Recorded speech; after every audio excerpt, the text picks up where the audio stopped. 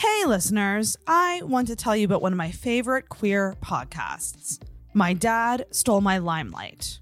In each episode, host Lauren Deborah sits down with someone to delve into their coming out journey. Lauren never had the coming out she had her heart set on, the dramatic kind, as when she claimed she was ready to declare her sexuality, her dad came out first, stealing her limelight. Each week, Lauren and her guests discover more about their authentic selves and find themselves being more visibly, comfortably queer. Listen to My Dad Stole My Limelight for funny, heartwarming, and relatable conversations that normalize all the feelings and experiences around coming out. Take a listen wherever you get your podcasts or on 604podnetwork.com. Oh, hey, Internet. Welcome to the Intoxicated Podcast, a weekly comedy talk show that dives into the personal lives of comedians, experts, and creators. I'm your host, Sarah McClellan, a very amateur stand-up comedian and self-proclaimed sad girl. It's the comedy podcast with a lot of heart. Feel hard and talk hard. This is the Intoxicated Podcast. Oh, hey, Internet. Welcome back to the Intoxicated Podcast. Welcome back to the show. It's a late night intro record for me, so I'm keeping it short, you guys. Before I get to the episode, I'm just wondering, have you given the podcast a rating or review yet? No, you haven't?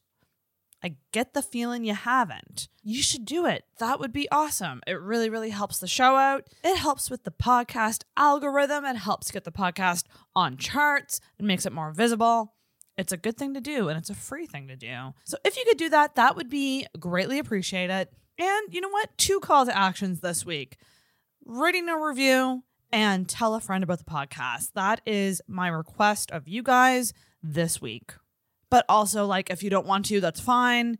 I'm a people pleaser. I'm not going to be mad at you if you don't do those things. But if you do those things, I would greatly appreciate it. I have a very fun episode for you all. Today's guest on the podcast is a very talented improviser here in Halifax. It is the very funny Liam Fair. Liam is with Hello City Improv. They are Halifax's improv troupe, and they're pretty much a Halifax treasure. They do tons of shows all the time around the city. Really fun, unique shows. You're going to get a unique experience anytime you see Hello City. It's a very special thing. I am someone who's always wanted to take improv classes, but I have not yet built up the courage to do it. But after talking with Liam, I feel like I definitely need to. It seems like a great experience and probably something that would make me a better comedian, although I'm hardly a comedian right now. But this was such a great conversation. It was such a treat to get to know Liam. He and I sort of were Instagram friends. Our circles kind of cross here and there, but we never really had a one-on-one conversation, not at this length anyway. So it was a goddamn treat. What a nice, funny guy, and I think you guys are going to love him. Make sure you check out Hello City, give them a follow on Instagram, and also follow Liam and stay up to date about the shows he's doing. So let's get right to it, you guys. Please enjoy this great conversation with Liam Fair.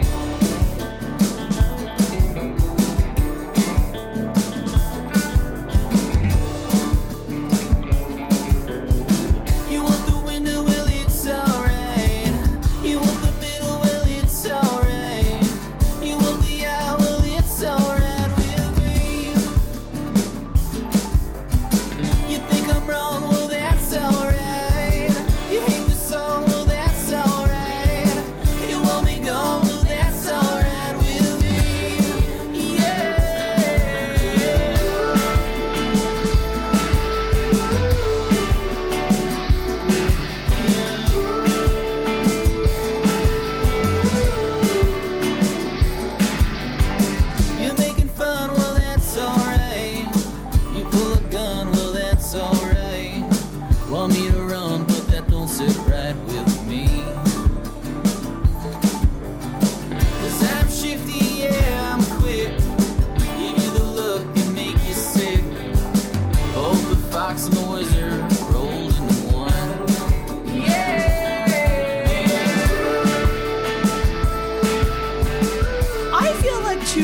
4-hour transition time is a good amount of time to like transition into your next thing as someone who works and performs, or like, you know what I mean? Like, I just went home, ripped the weed pen, and then kind of like, I think you just take deep breaths and your body's like, we got this, you know? yeah, no, that's very true. I think that's it. You just like, you know, rip the weed pen, and that it takes that 3 to 4 hours you needed, and I think you can rely on just like an hour. And I really need a weed pen. I still don't understand how to buy them, what to ask for. So when I walk into the weed store, like NSLC weed store, I don't know shit. I don't know anything. The catalogs confuse me and overwhelm me. All of the little stations really overwhelm me. I just literally go up and I go, can I just have like a somewhat strong, like, sativa? Or like, not the strongest you get, but like, you know, like usually that's what I say, and like people will recommend something to me. But otherwise, like, it just confuses the fuck out of me. yeah, I don't think, I mean, it's kind of a weird way to buy it, right? Like, I think it's counterintuitive. If you bought weed before, it's not like, it would be weird if just one day you walked into your dealer's house and he had like a glass setup and a pamphlet, and he was like, instead of being like, hey man, I got good kush, but it's a little bit more expensive, he was like, so it's all more expensive, but I organized it. Oh my God. It's in a pretty case that put some glass casing on it. But also, like, don't touch my bong. Yeah, I miss those days. I miss the days where it was like, I know a friend of a friend of a friend who can get me weed. Yeah. You know? I think like I don't miss the days, but I miss the stories that came out of it. Because I remember I grew up in Waverly, and I remember one day, you know, Waverly was dry. You couldn't get weed anywhere. And we were done for the day. We're driving, and I just see this guy on the side of the road, and I was like, this guy looks like he sells weed. And I pull over, and it's like in front of the lake, and I like dip my head out, and I was like, hey man, do you sell weed?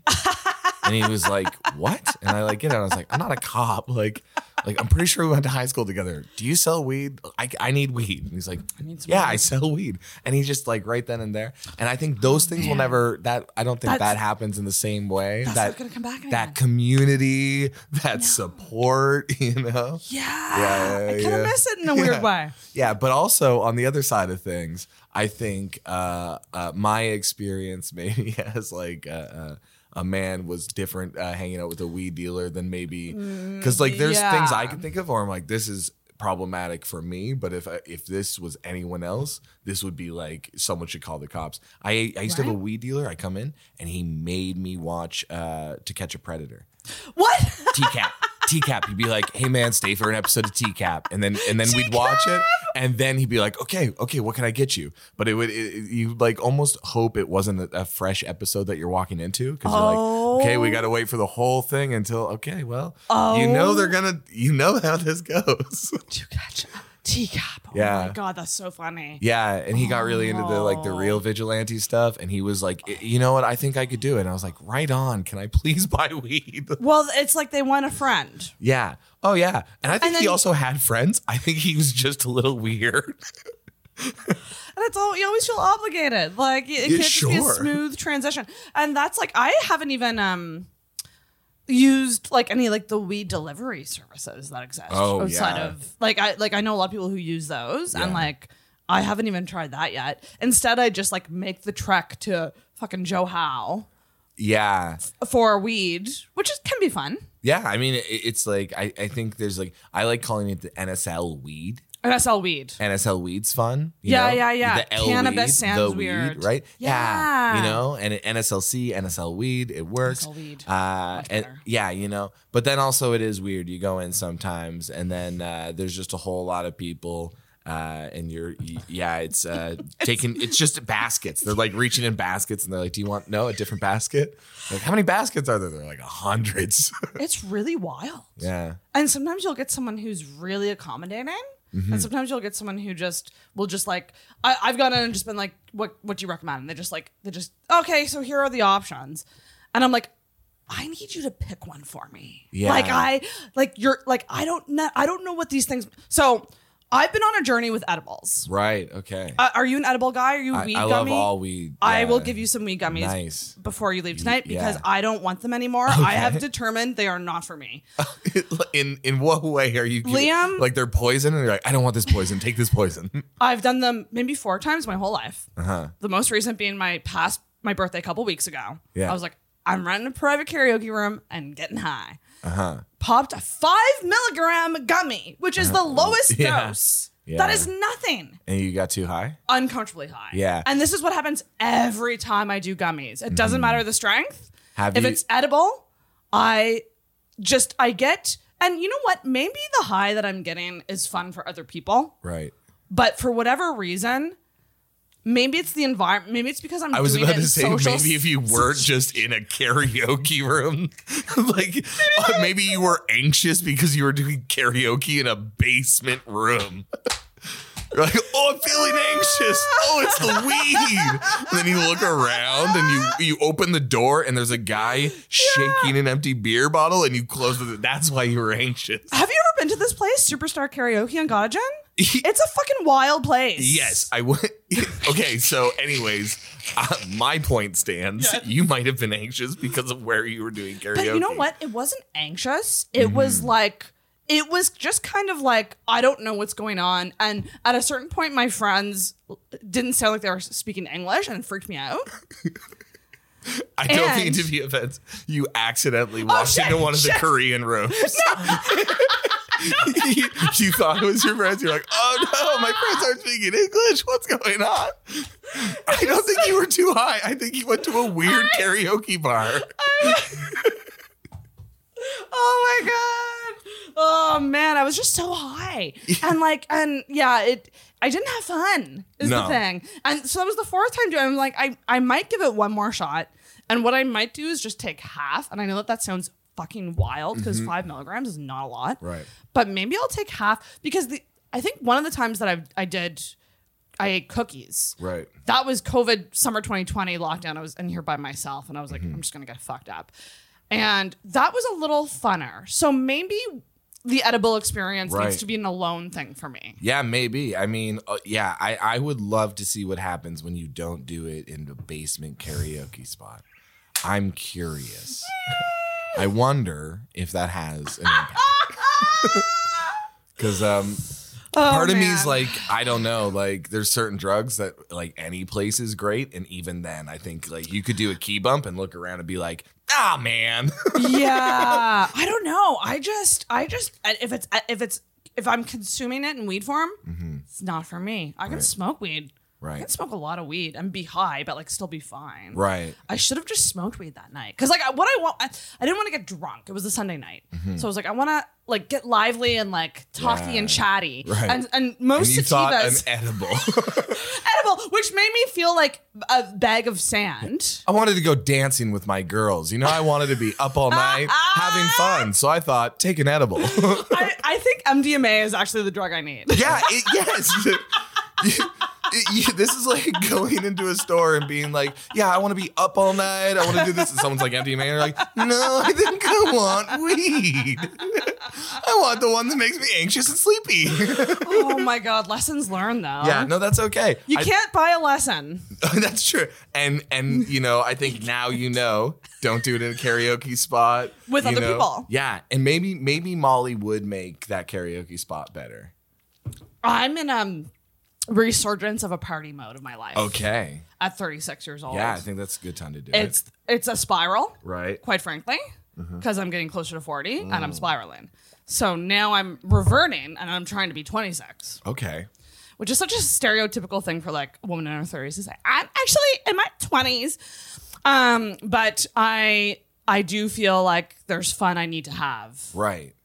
Yeah, no, I think that's true. Honestly, I think like what's fun is I think when you're older, you have fun. You're just like, you know how to the recovery process. You know what I mean? Like you're aware where it's like, oh, I'm going to do Molly. But then I have my bottles of water. I have my Gatorade. Yeah. I'm not doing it for another 4 weeks or else I'll call someone too sad. You know, like I think it's just. You have more foresight.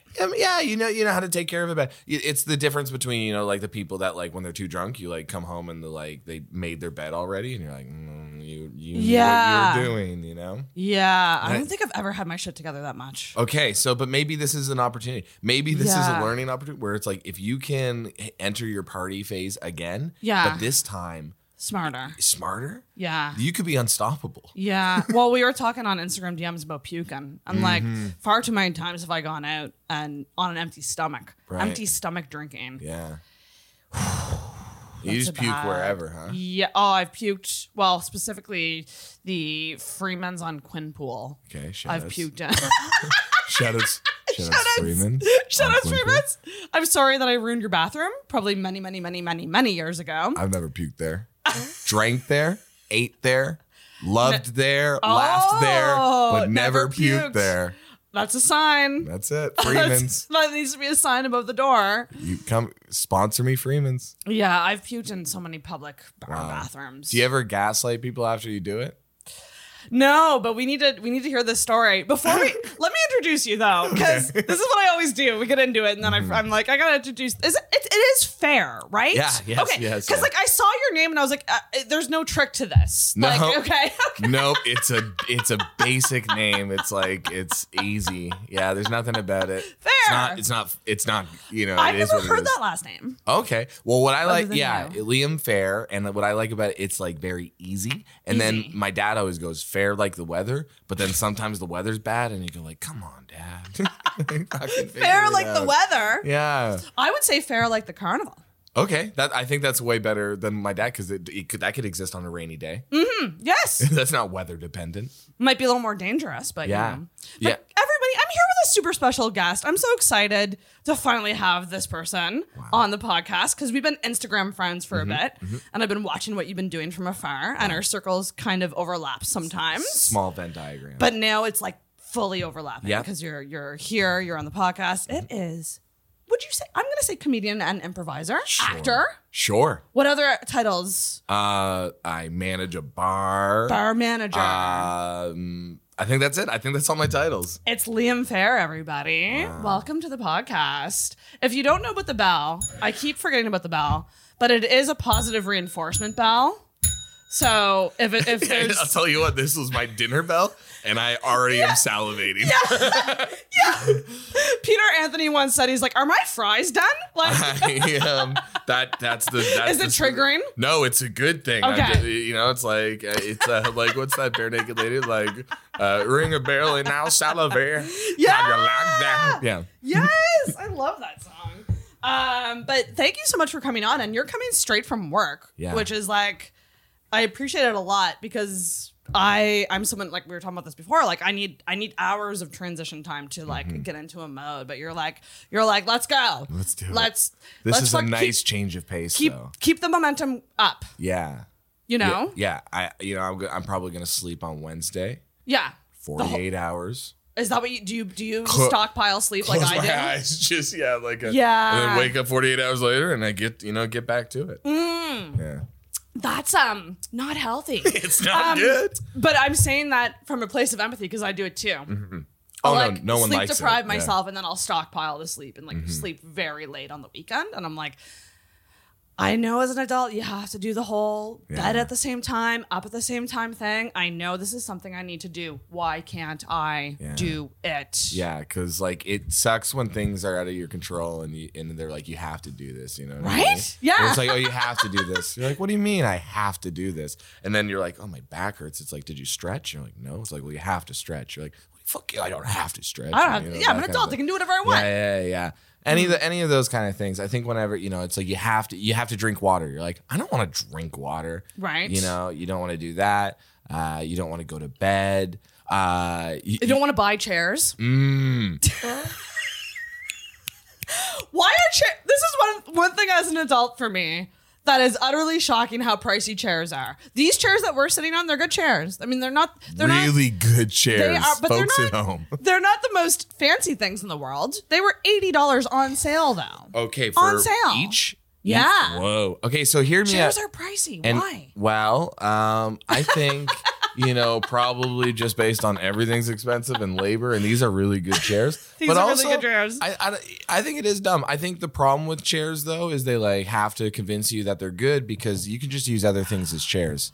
You could just use a milk crate as a chair. You could use, you could use like a desk, technically, a small desk. You could use that as a chair. You could use literally just a giant rubber ball, Oh, yeah. And do people that. use those and they're like, I'm a Zen person. Yeah. My core strength is unreal. And you're like, are you just great. cheap? Are you just cheap? Mm-hmm. Wait, it's cheaper than $80. Well, this is just it. How old are you? I'm 29. Okay, you're getting into the arena of your 30s. I see death knocking at my door. No. I am willing to answer. No. You're 29, 30, early 30. Like, 30 is a great fucking age. I believe it. I think like 30 was actually one of my favorite ages.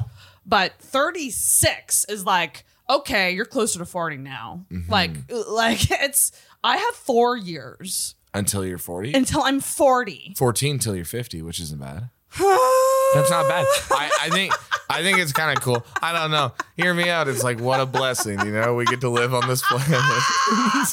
But it's one of those things where I don't know if you feel the need to have you felt the need to keep up with life events? Like getting certain things at certain times in your life? Do you care about that? Not as much. So I don't know. Like my dad, it was like 33. He was older than my mom because times were, just barely different. And it was like, you can date a woman 10 years younger. Yeah. We razz my dad. Guys still do it. He's my dad. Oh, yeah. They really do. Yeah, true. Actually, true. Men still bad. Shoutouts. Women worldwide. Men are bad. Men still bad. Still bad. Bit better, but still bad. Oh, this just in. Men are still bad, which is cool. But it's so that's my a big dad. Age gap. Yeah, and then but I feel like they're like pretty similar maturity wise. Like I think my mom was just intelligent, mature, and my dad's an idiot, like most of the men in my family. But then it was kind of like, okay, well they when they started a family together, they were both at different points, obviously, but where they needed to be. So I'm like, my dad was older. You can still have a family and have like a nice time and still contribute and not feel like you have to rush. But then also.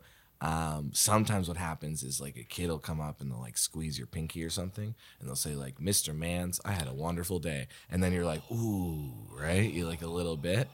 But then they piss themselves and you're like, no thanks. So I think there's like as much as anyone else, like you want to experience every kind of life experience probably, right? Well, that's just it. I think you never can, and it's probably the quicker you can probably come to peace with just like whatever cards you're dealt are the cards you're dealt, and it's really nice. It's cards probably like absolutely. This is a theme that's coming up a lot.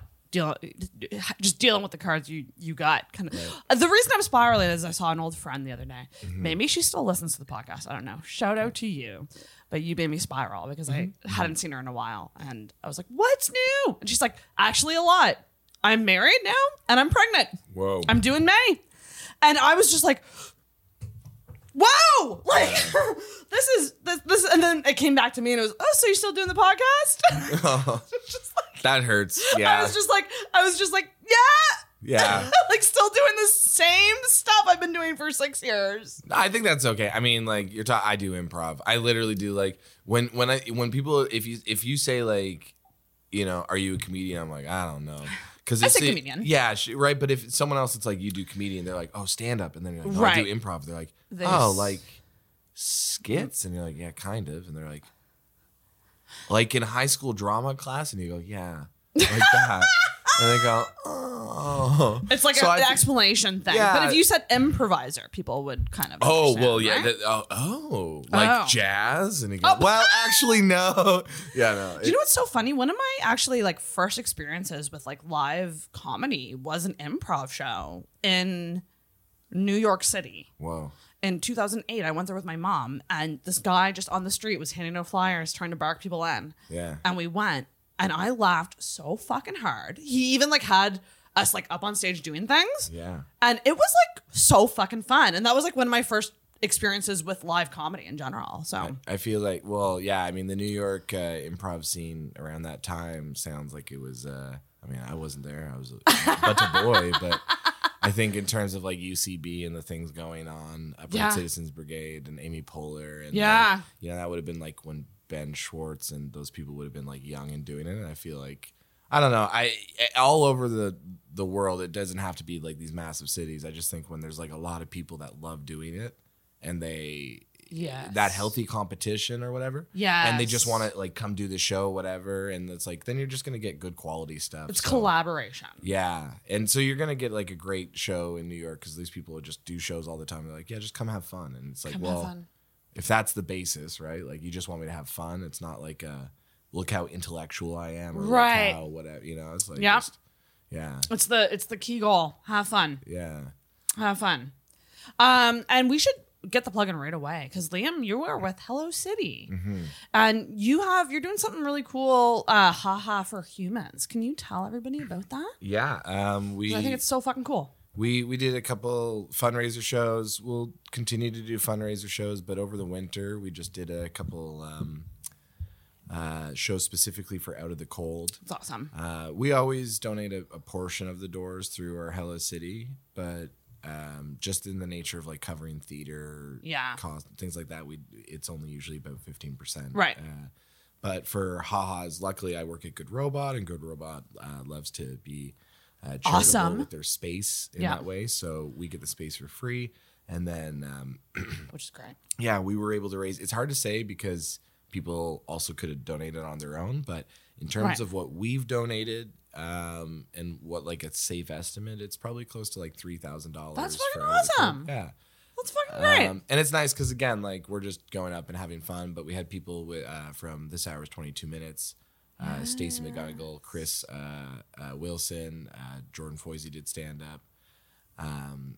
Which was really cool. Yeah, it was really nice. And then so it felt good. It was nice. We raised a lot of money, and I think for a lot of us, especially like doing shows in the North End or doing shows at the bus stop at Good Robot, and you know, especially like the Mousetrap's wonderful, but it's not fully accessible. So it's also one of those things. Yeah, that kind of sucks. You know, you're grateful to do the show, grateful to do the space, but then it's also like if you're not. You want to make sure that the shows are at least giving back if they're not fully accessible. Yeah, that's fair. And you know, there's not a lot of performing space in the city. You know, everyone tries their best, but I know that's a big focus of ours at Hello City, that it's, you know, if we're going to do stuff, you know, we're very lucky and fortunate like that we get gigs doing like Drama Fest with high schools or things like that. Yeah. So we can make a little bit of money, but for the most part, we just try to like, you know, do some goofs for, you know, that's whatever kind of nonprofit. I think we might do Mutual Aid Mondays too, which would be nice. I think we might just do a show for like one person, you know, find something and be like, okay, but we could contribute. You know, you see like, hey, we're late on rent. It's like, okay, well, we could probably raise $400 for someone, and that would be that like immediate, you know, like money in someone's hands kind of thing, which could be very nice. And it doesn't, you know, improv's very easy to do. So is it okay? Because for me, I'm like, it seems terrifying, and like I admire it so much, but the quickness is not something I'm great at. So that's what terrifies me, just the being quick on your feet kind of thing. So I don't think it. I mean, I seems easy at all. I think like stand up is scarier, but with improv, what's nice is it's like, I think the point, like the skill you're learning is like conquer that fear, probably in the same way of stand up. But once that fear is gone or managed, then you're just playful. Like I think it's like everyone's always, I'm not quick, I'm not funny, but a lot of improv is just essentially training to like not listen to the doubt or the fear and just like let go, and then what happens is you're like, oh wow, that was really quick, and I did that, and I said something funny, and I said something quick, and I did that because I just didn't listen to the inside voice being like, don't say this or don't whatever, and so I think everyone has the capacity to be witty and quick, and our brains are like, shout out the human brain, shout out to the brain, really good. And I think part of the improv training is just like getting rid of fear, that fear, reducing that like inner voice that's saying like, don't do this. And this is the thing, I really think a skill like that totally transferable to comedy. You know, like it's the same thing when you're doing stand up. You don't want your jokes to be like scripted, robotic, all of those things. You want the crowd to feel special each time, even though it might be the same bit you've done for a while. Like, and so learning that skill of like, I'm not scared, I'm just gonna say the thing, especially with like crowd work and stuff. It's very similar. I think it's, you know, it's not even, it's like you can still be scared, but also just like knowing that it's like at the end of the day, you take a deep breath or something, and yeah, like there's like real physiological things you can do when you're feeling nervous, and so do you know the two quick inhales, one long outhale? Yeah. Did I say outhale? I think that works still. We'll take it. Exhale seems weirder. Outhale is more intuitive. Inhale, outhale. I like it. Yeah. I do that. I'll either do the fart lips. You know. What's that? And just kind of like shake out my like. That helps. Yeah. You do like it helps with anxiety. Yeah. So any anxiety, if you do like. It helps kind of shake it out a little. And then the other thing you can do is that you breathe in for 5 seconds, you hold it for 5 seconds, and then you exhale for 5 seconds. Got you. And Yeah. Eventually, you kind of like get more calm. But I think that's like, you know, that's not just improv training, but I think part of, you know, being a good performer is getting those like tricks to know how, like, if your body is responding to nerves, like what can I do to get my body to, you know. And guess what? You can do it without Ativan. Yeah. Whoa. You can. You don't need to pop a pill or like breathing alone is just like, I mean, crazy what it can do to like calm you down. And you forget to breathe, right? Like that's when I'm teaching improv, you can hear people like it comes out in their voice and their choices because they're not breathing and they're stressed, and you can see them get red, and you're like, oh, just take a breath, you know, like deep breath. Yeah, hey, it'll come, right? And but that's common, right? Like even I'm sure it's similar in stand-up, but you'll see performers, they'll look at the ground and they'll stop breathing, and it's like, no one's gonna help them on the ground, right? Like no one's down there is gonna look them in the eyes and connect with them. Right? It is insular, and then it's like they don't breathe, so they just become this like, right? And then so it's always, I don't know, you can see it if someone's bombing a stand-up too. They'll like look at the ground, and you're like, oh no. I feel called out. Do you look at the ground? Is that a thing you do? I've been told that I look at the ground a lot, and I back up a lot rather than leaning in. But these are just stupid things that, like, unless you're like video recording your sets all the time. How is it? No, yeah. Or people tell you. I mean, also, I would believe that people sometimes are probably like over analyzing other people's physicality and stand up and stuff. But I do know that at least like as an improviser, it's for me more important just because usually there's a scene partner. So it's like if I'm looking at the ground, like they're like, where are you? Where are you? Over here, Liam. Over here. Yeah. And so how long? So you have an interesting backstory because so in your application you said that you was it football that you played? Yeah, I did. In high school? I did sports and like I did math. I was doing math. I was doing like pre-cal math. Oh wow. A smart jock. So and Disney didn't call. And so I was looking for other job opportunities. Wait. High School Musical 4 came around and they didn't need me. And so I had all like my best friends in the world had drama 11 and I had pre-calculus in the same block. And then I would leave and I sat beside this guy, and there's no way he listens to this podcast, so I'll say it. Let's fucking call him out. I sat with him in 12 advanced math the year before, and he had this old radio that he was saying he was fixing, and he brought it, and I had to sit. It was assigned seating, so I sat with him, and he just brought it every day, and he never fucking did anything. Old radio. He just had an old radio, and then he was like, "I'm fixing it." I was like, "Well, you're not actively fixing it. You're just bringing it around." And it's like 4 months into this, and he didn't fix it, so it's like now you're just carrying around garbage. Like why? What? Yeah. And then it was like maybe the first day, the next, and it was like for whatever reason the teacher assigned me next to him again, and I like look over and he has this thing, and I was just like, I can't fucking do this. Like I cannot. I was like, I don't care. I'll never be a doctor. I don't care. I'm willing to like close doors on professional opportunities to not have to sit next to this guy with this radio. Oh, wow. Especially because my friends were doing this drama class and we would come out and I'd be like, again, looking at the ground, hating it. And then they'd be laughing and they'd be doing inside jokes. They'd be like, oh, wow, let's salmon slap. And you're like, shut up, guys. Like, right. And we'd hang out and they'd all be laughing. So you felt left out. So I dropped pre-cal to join Drama 11. Wow. I know, right? And then we were a menace to this teacher. She had just come from, she was a new teacher, and she came from Sackville High, and they had an improv team there. And Lockview never had. I went to Lockview and like Fall River. I grew up in Waverly, and we didn't have an improv team. And then she was like, "Hey, you guys have to stay after class because we were like being rowdy one day." She's like, "You guys are too rowdy, but also I think you'd be great at improv. So I won't split you guys up if you like try improv." So then me and all my friends in high school made this improv team, and we ended up like winning regionals and going to nationals. What? Yeah, like wait, this is a teen movie. It's a teen movie. Yeah, this is like the better version of Glee. I know. Yeah, so it was That's like hilarious. We won regionals. We went to nationals. We sucked. We were so bad, but we were the best east of Montreal, which was a fun joke. Like, how were you? Like, best east of Montreal. It's like, so you're 17th out of 20. It's like hell. But yes. own that space, baby. That's it. And then, do you know onomatopoeia? Oh yeah. Okay, so we competed against each other. Travis Lindsay went to no on way. Sackville High. Oh. So I like love Travis Lindsay. Always loved Travis Lindsay because in the year we won, we beat Travis by like 2 points. Oh. We ended up going to a party after at a mutual friend's, and the mutual friend's mom was there and was so drunk and came up to me and was like, "You guys didn't deserve to win." And I was like, "Whoa."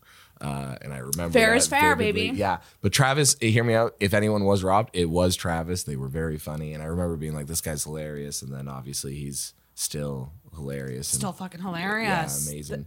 Wow, that's wild. And we like, but they were a year older. And then I remember we were driving by like what is now the like Dartmouth Crossing that was barely a thing like then. And I remember Tyler was like, "Well, you guys didn't deserve to win," and I had that sports like competitiveness, and we were all kind of like, "Well, fuck you, like we'll win again," and then we like did, and we like fell in love with improv, and I was playing football, I was like pretty good, I played on the provincial team and things like that, and I was getting calls from universities to like go to university and play, and I got recruited by Mount Allison, and I went to Mount Allison, but I went to Mount Allison because when I went to Improv Nationals, there was this guy who was like, it was this Life After CIG, the Canadian Improv Games, and he was like, his name was Justin Collette, and he was like, "Hey, if anyone's going to Mount Allison, just let me know." And I was like, "I'm going to Mount Allison," and he had like created this like super group of improvisers from like New Brunswick and all over Canada to do like shows called Flint Improv, and I like took classes from guys from Chicago and like people from Toronto and these really talented people, and dropped football because it was toxic and terrible and like, not good. But part of me kind of knew that, like at this point I had like seen people in improv being like really kind and loving, and football was not kind and loving. The opposite, and so then I remember being like, without saying it to anyone, being like, well, I'm going to go to Mount A because I know I probably don't want to really play football, and I'll just do improv. But you kind of used it to get in there a little bit. I mean, there's like more. I mean, it was like more complicated a little bit, but it was one of those things that I knew. It's like, well, if I go anyways, like if I'm going to go to all these schools, I may as well go to the one where I know that if I have two loves, like, at least one of them is going to be really good. And it was really good, and Justin Collette ended up being like a lead on School of Rock and Broadway for like he played like Jack Black's character. No way! He's currently touring as like Beetlejuice for like the broad he's incredibly talented, and so I was lucky enough to learn from like some, and it just like that's phenomenal. Yeah, all these like really weird little lucky things just in terms of improv where I was right place, right time, and that radio. Yeah. That fucking radio. That fucking guy in the radio. Do you think of your life in that way, where these small little decisions sort of, or do you actually think you would have got there eventually? Oh, I don't know. I don't know if I would. I mean, it's cool to think that it's like it could be these little life things. But Life I think choices. that, yeah, like I think it is in a sense. It shows you that, you know, one door closing could be another opening, or choices. Yes. You know, there's repercussions, but also, it's a little bit of just trusting the process. Sometimes I think like that. For us, it's like we worked hard too. You know, it's not like we just showed up and won or whatever. We like fell in love and like worked hard and read and watched and, you know, just talked about it and did it all the time. And so part of it was just, you know, like if you find something, you love it, it's going good. Like, who am I to blow against the wind? Why am I, you know, let's just trust this. Let's go with it. So, yeah. So I think sometimes for me, especially, maybe these little choices will take me other places because I'll just maybe be like confident enough that I'll work hard or do something enough that I can, you know. That's fucking awesome. Yeah. It's not, I've been lucky enough, right? With just like the nature of where people are and yeah. Damn. And so you've been really doing it since high school. Yeah, improv at least. Yeah. Wow. Yeah. Wowzers. I know, it's nice. And then you do some acting too, right? Kind of. I mean, I don't really. I did a play and I've done a TV show. You did a TV show? I was on Digstown. I was a racist cop. Yeah. I had a trailer and everything. Congratulations. I mean, it was honestly, it's one of these things. They just wanted the like self tape was like look like a drunk racist idiot, and I was like, okay. And it was my first ever self tape, and I got it, and I was like, I don't feel good about any of this. Oh my god! So I did that, and then I played in a play, and I was played this guy named Duncan, who is labeled the most pathetic man in the world. So I played a racist cop. I played the most pathetic man in the world. What's next for you? Yeah, I don't know. Real piece of shit. Yeah. Yeah. You're getting pigeonholed into these roles. Yeah. I don't know if I'm getting pigeonholed or they're just casting well. Listen, I want to see the fucking movie or show about your high school improv team. Oh, yeah. I think, and then in that one, you certainly will be you'll be the hero. No. Okay, so the real hero would be Colin McGuire, who does Hello City with me. Because we did high school improv together. And he was, okay, you know, so he's the hero. He's the hero, yeah. What would you be? I would probably be maybe the oh, come on, guys, we gotta, you know, stubborn. Like a little stubborn, yeah, a little, but then a little bit playful, you know, because then it's sometimes where I'd be playful, and then someone was like, "You're not taking it seriously," and I was like, "I work hard. Don't talk to me that way," you know. Like that was so like kind of like almost goofy, but deep down super hard worker. Well, yeah. So, but we were all kind of like that, so it was a nice little thing. But I think Colin was such a nice.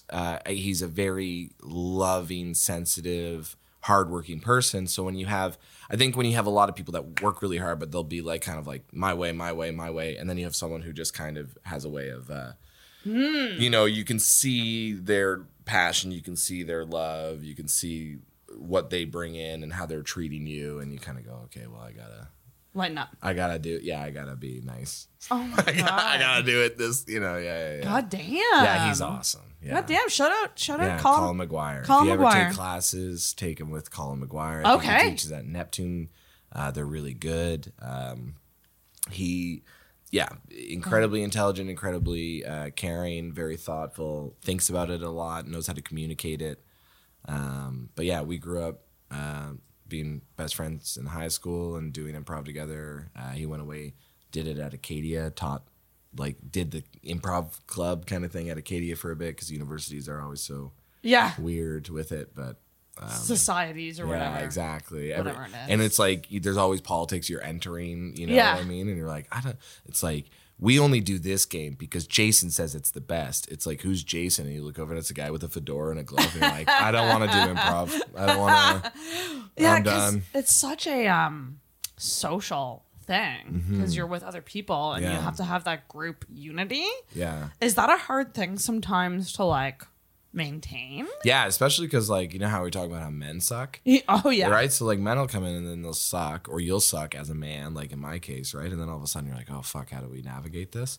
But especially, like they suck in a way that's like not necessarily related to improv. Like, yeah, just as a communicator or something, gotcha. you know, and certain things where I remember one time I was teaching, and you know, it was a room full of white people because we're doing improv in Halifax, and they started doing this scene kind of about police brutality, and I go like, guys, like I don't know, you know, like what are we saying here, you know, what are we doing? Let's not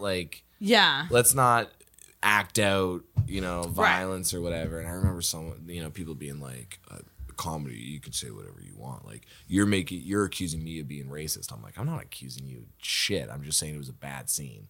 Oh, I'm bad now. It's like, oh fuck, you know, like so sometimes that happens where you're like, yeah, especially over dumb shit, right? You're like, yeah, just hey, do a new scene. It's improv. It's literally you're playing pretend. Don't feel like you're playing pretend and you did a bad. Move on. You know what I mean? Like, but then obviously sometimes people will get that ego, the defensive, like, how dare you say I did something bad? You're like, everyone does things bad all the time. What are you upset about? You know? Yeah, chill the fuck out. Yeah, so sometimes that happens, but very rarely. I think most people that do improv do it because they want to be collaborative and kind and. Yeah, you know. I love that. Yeah, it's nice. It seems really nice. Yeah, it seems a lot nicer than stand up. Stand up's so lonely. Yeah, I think it's such a lonely art. It seems like it's getting less lonely in how maybe I'm wrong, but from the outside, because like I remember when I first started doing improv in the city, and I would talk to people, I'd be like, I do improv in the city, and they're like, I don't fucking care. I'd be like, okay.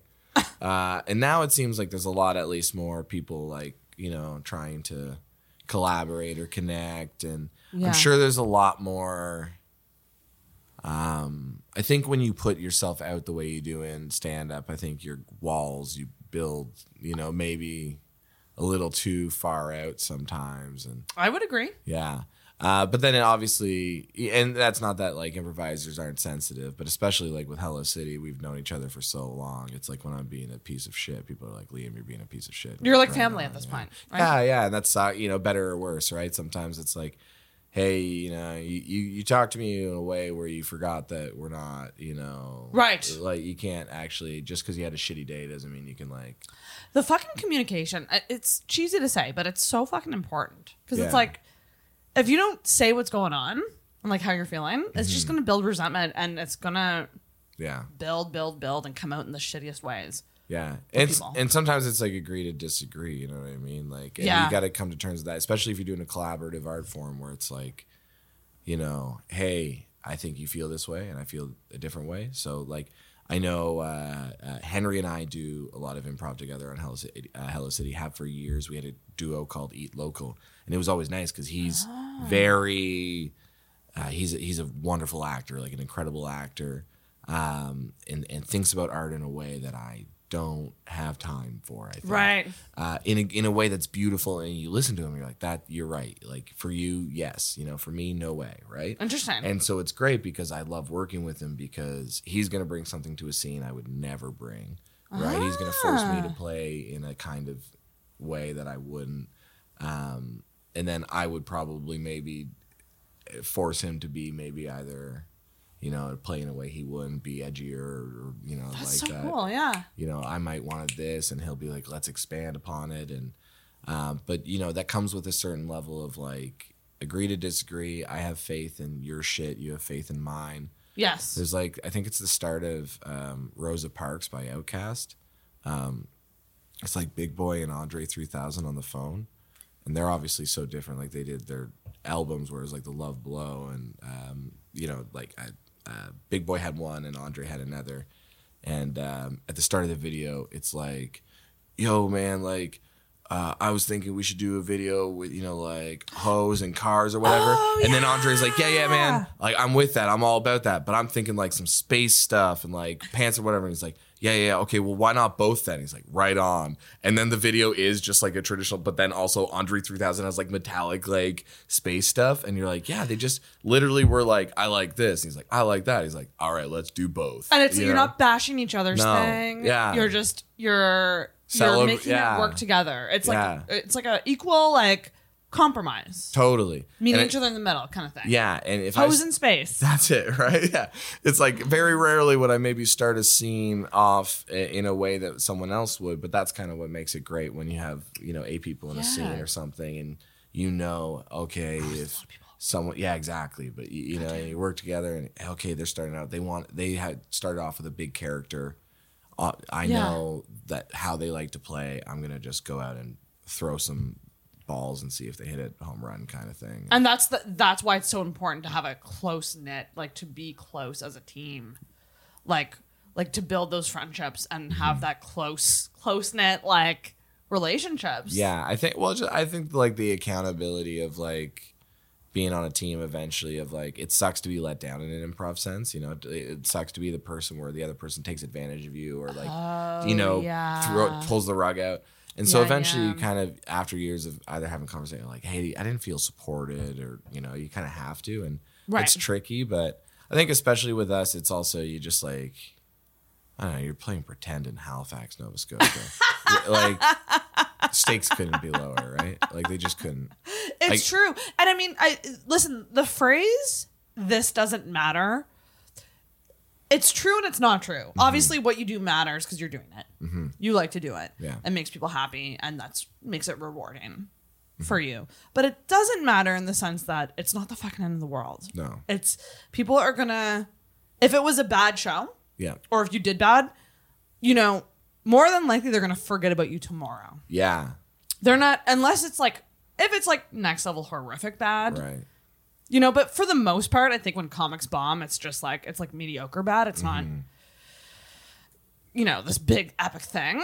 But like, people don't care about you as much as you think. Yeah. Oh, absolutely. Like, so that's the thing. Like, and that's what we have to remember. So getting stressed out about it and thinking about it and like making it ruin your week. Yeah. I mean, is pointless. And everyone's obviously, you're always worried about that kind of thing, but it's funny. I had a conversation with some like actors in the city, and I was like, yeah, I feel like you just don't worry about whether or not people think you did a good job. And someone's like, says like, easy for you to say. And I was kind of like, yeah, like I've never just had to work on that. You know what I mean? Like the idea that I just have to like, it's easy for me to say that I don't care what people think, but it's like, I work hard at that, and I think that's something you got to do. It's like, to get to that point. Yeah, I think like my dad used to always say, I got a pocket full of fucks and none to give. Right? Or what other people think about you is none of your fucking business. Another nice, just one of those things where you're like, you say it enough and you're like, yeah, good point. It's like you can worry about whether or not someone thought you did a bad show, but like truly it could not matter, right? It does not matter. And then you got to be confident in that you're either going to like work hard enough to, like rectify it, be mindful enough to be like, what's really the issue, like be genuine enough to know if it's what you want to do, right? Like things. Speaking to my soul right there. Yeah, I think. Yeah, no, absolutely. It's I think it takes the fun away. Yeah. If you're caring too much about what people think, it literally sucks the fun out of what you're doing. And like at the end of the day, like I've had to write Post-it notes to myself and stick them on my mirror to go, stand-up's supposed to be fun. You didn't sign a contract. Comedy didn't hire you. Yeah. You're not on payroll. Yeah. You're doing this. This is a volunteer activity. Yeah. It's supposed to be fun and enrich you. So if you're just stressed, and that's why I'm not doing shows right now. Like I'm on a little bit of a break because I want to come back and not give a fuck. Yeah. And I need to, but in order for me to get there, I need to miss it. Yeah. And I think I think it's okay to know that it's like, sometimes people will be like, well, no, you got stand up, you got to pay your dues or whatever. Like, fuck that. You know what I mean? If you want to do stand up, you should be able to do stand up in a space that aligns with how you want to be like doing shows. Yeah. And that's not always necessarily the case. Nope. And it's okay to like, I'm not throwing out all the audiences or whatever, but it's like, if you're doing shows at fucking Oasis and you're not having fun, it might not be a you thing, But if you go to a show and it's produced by, someone like Claire, right? You know if it's like, these are the things like the Floozies and Doubletree or whatever that it like, was awesome. And you know, did you see it? I saw it. Yeah, it was so good. And but that's great. the kind of thing where you go like, okay, so you know, the idea of the show is very clear. You're going to support the show. You want to laugh. You know, and then all of a sudden, these audiences, you go in and you feel supported from the audience. You don't feel like they want to play shuffleboard. Yep. You know, because you've created a show environment, and that's the key thing. Yeah, it's all in the production because like a Better Times show, it's curated nicely, it's branded nicely, it's promoted. The people there, like, it's literally a space for you are going to get an audience listening to you, and they're going to react to what you're saying. And as a comic, that's the best thing you can have. Yeah. Fucking going and doing an open mic for 4 people, which we do all the time. Yeah. All the time. And you know, and I know it's practice. You're practicing, whatever. But it's just so hard to get a read on your jokes when there's 4 people. And you know, I think practice is so good. I think often about the most value I've ever gotten as an improviser is those tough shows with no audience. It's so much of improv. Makes you work. You got to work really hard. But also knowing that it's like, it's not very fun to only work, right? There should be ways to reward yourself. I know when we produce shows, we often think about it like, hey, do you just want to do like a short form show? Because I know I can host the shit out of a short form show. I know that I know the players know the games they like, you know? So this is like Whose Line Is It Anyway games. So they come in, they go, I want to do this. And we can go in and we can do an hour where people get to do what they want, feel good, be at the top of their game. Yeah. And, you know, so that sometimes it's like, hey, do you just want to do a show are we intellectually going to say anything? Nah. It's silly. It's fun. Are we artistically going to explore much? Probably not. Right. You know, a couple fart jokes? Hell yeah. But are people going to laugh? A lot, right? That's what people want. Yeah. This world is fucking garbage. It is so serious. We're bombarded with bad news every day. We're paying out the ass to live and eat food. Yeah. So, you know, bitch about that later. You're here to have fun. Like, it's an escape. It's supposed to be an escape. And, you know, and that's the contract, too, of, like, when we say it's expensive. Like, I value the audience's time. I value, you know, like, I put in the work so they'll find me funny. And, you know, like, that. Yeah. And like, so there's an agreement.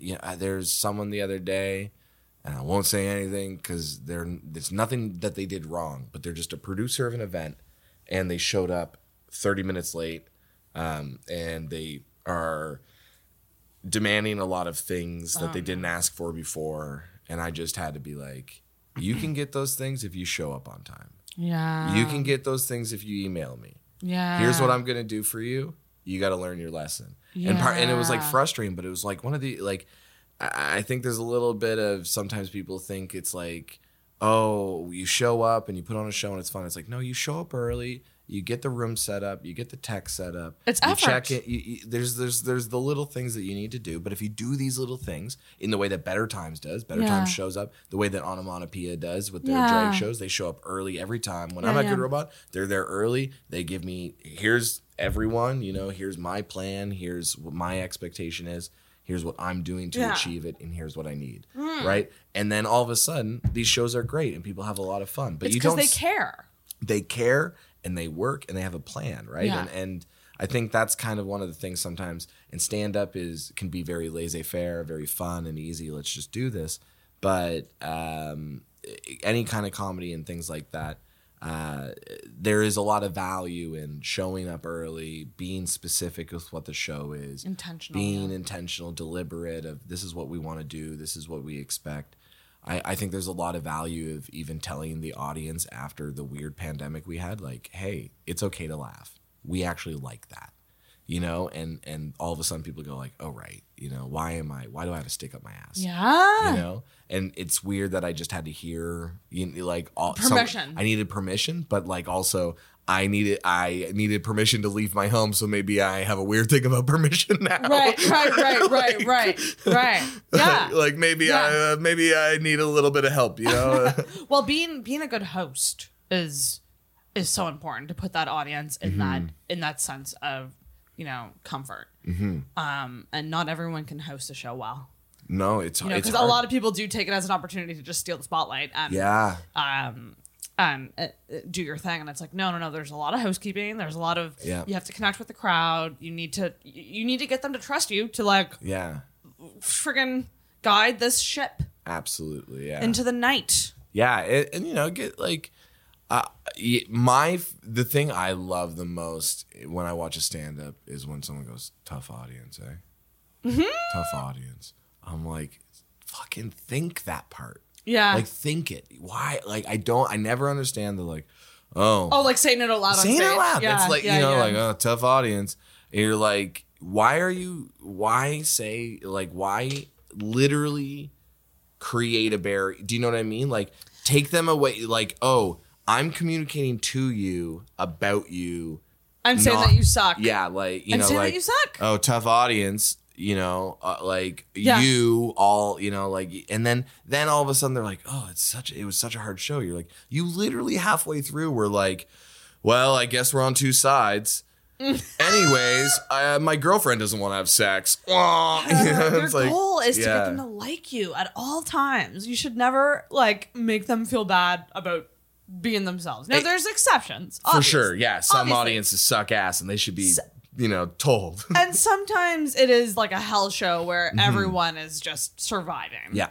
But like for the most part, you should never come off antagonistic to the crowd. Yeah, and I feel Not like the point. it's a weird thing, and I love seeing it. I do love seeing it though, 'cause it is like one of the it's like you know, like I hear it and I go like, let's see you get out of this. It's one, putting you know? them. They're putting themselves into a pickle. Oh yeah, Big time, and then they have to like work their way out of it. And I've never heard it after a good joke either. You know, it's never been like a good joke and someone says, tough audience. It's usually like, and that's why I can't come. Tough audience. It's always like exactly, a weird, right? Oh my God. That's on them. They gotta learn. Yeah. Wow. Okay, we're gonna get into segments. Yes. I'm excited for this. We're gonna get into the assumption segment about Liam. Okay.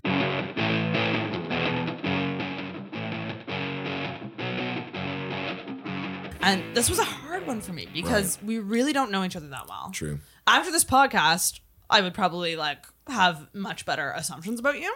But I'm going off of like our few interactions, Yeah. social media, and like Yeah. your application. So I made the assumption that you are a popular person. You have a lot of friends. I do have friends. You have a lot of them. You could have a party, fill a room. If you had a party, you could fill a room. I'm not wrong, am I? Maybe. I could probably fill a room. Hell How big yeah. a room? This room? I could fill this room. You want a party? I'll plan you a party. I love a party. I'll pack this place. It'll Why? be my friends, and they'll be like, "What are we doing here?" Do your friends like karaoke? Yes. I really want to bring parties back. Mm-hmm. So if you ever have one, please invite me. Yeah. I mean, Please invite me. I don't have a lot of parties, but now, like, you know, I do have friends. I just don't have a lot of parties. Yeah.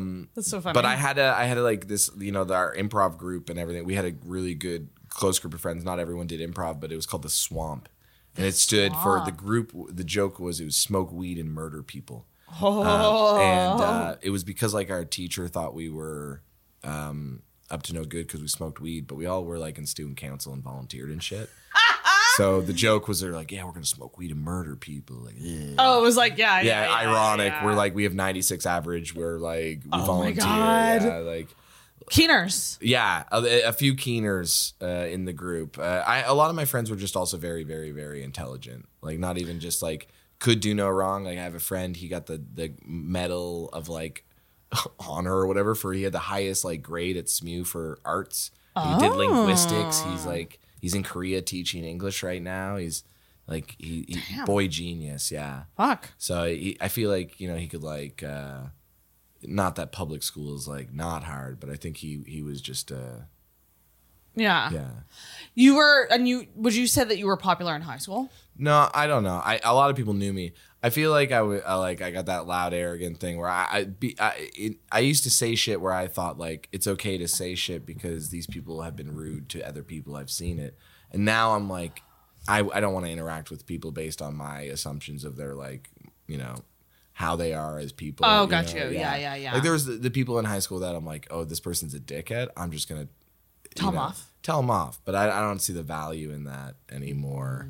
Mm-hmm. And I don't really. It's like the comments on social media, like the comment section. Yeah. Do you go in or do you not? You know, I go in. That's the. Do you? Yeah. Do you really? I love to fuck with people on that. Yeah. But in a funny way, not in a serious way. Sometimes a serious way. Sometimes you say like, hey man, this is dumb, and this is why it's dumb, and I hope you try to say like, you're wrong, and you're dumb. It's one of my favorite places to go, and for anyone who's not from Halifax, there is an Instagram account called Halifax Noise, and anytime it's like anything remotely controversial, I just instantly go to the comments. And it's always funny when I see someone I know in there. Yeah, that's it, right?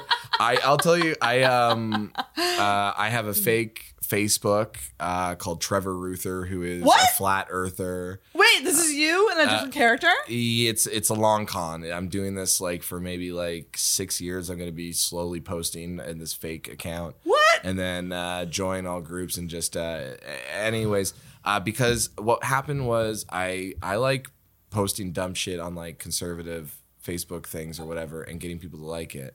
But then eventually they can see that like who I am as a person, and it doesn't work. So then I made this fake Facebook so I could say dumb shit and still get a lot of likes because people like it. For example, they beheaded John A. McDonald's statue in like Winnipeg or something. Okay. And then I wrote like, where's John A. McDonald during all this to speak up for himself? Just like our classic Canadian leaders, unwilling to like take a stand. Like, of course, Justin like True Dope won't say anything either. I bet they're both off like honeymooning, LOL. And I got like 82 likes or something. A lot of, by like old women named Gloria and guys named like Edwin, just like a lot of old stock Canadians being like, that's true. Where is John A. McDonald? Oh my God. Yeah. I really want to look. Can I friend this guy?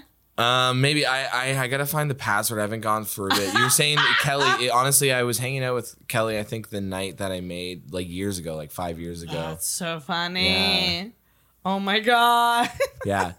So I do go in a little bit. But to answer your question, I wouldn't say I'm popular. I think people knew me. I'm outgoing. I think. Do you have a lot of close friends? I do. I think it's like I'm also like usually people. I think. I speak my mind, and usually it's like, yeah, they like me or you don't. So if you are my friend, I think people are kind of like, why like Liam? And then if you don't, they're like, why don't like Liam? This is why. You know what? It's fun to be a polarizing person. Yeah, I'm the same. Yeah. You're either in or you're out. Yeah. But when the people are in, that they're in. That's it. Because you had the choice to not like me like a lot of other people. Yes. Yeah. Well, exactly. Yeah.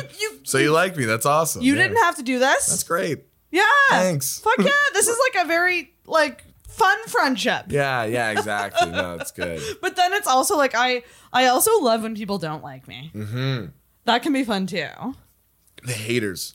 The haters. You got to live off the haters. Well, right? because some of the haters actually do really like you deep down. If they're like hate watching you, that's it. I knew there's some people that they like didn't follow me on Instagram, but they watched every one of my stories. Right? And you're what like, is this? That's you hate me so much. I love that. And they're not following you. Yeah. And they're watching your stories. That means that like everyone, you know what I mean? That means like at least 3 times a day, 4 times a day, this person would be like, I hate this guy. They would have had to have typed your name. My name. And then watched and then been like, oh, is he doing bits again?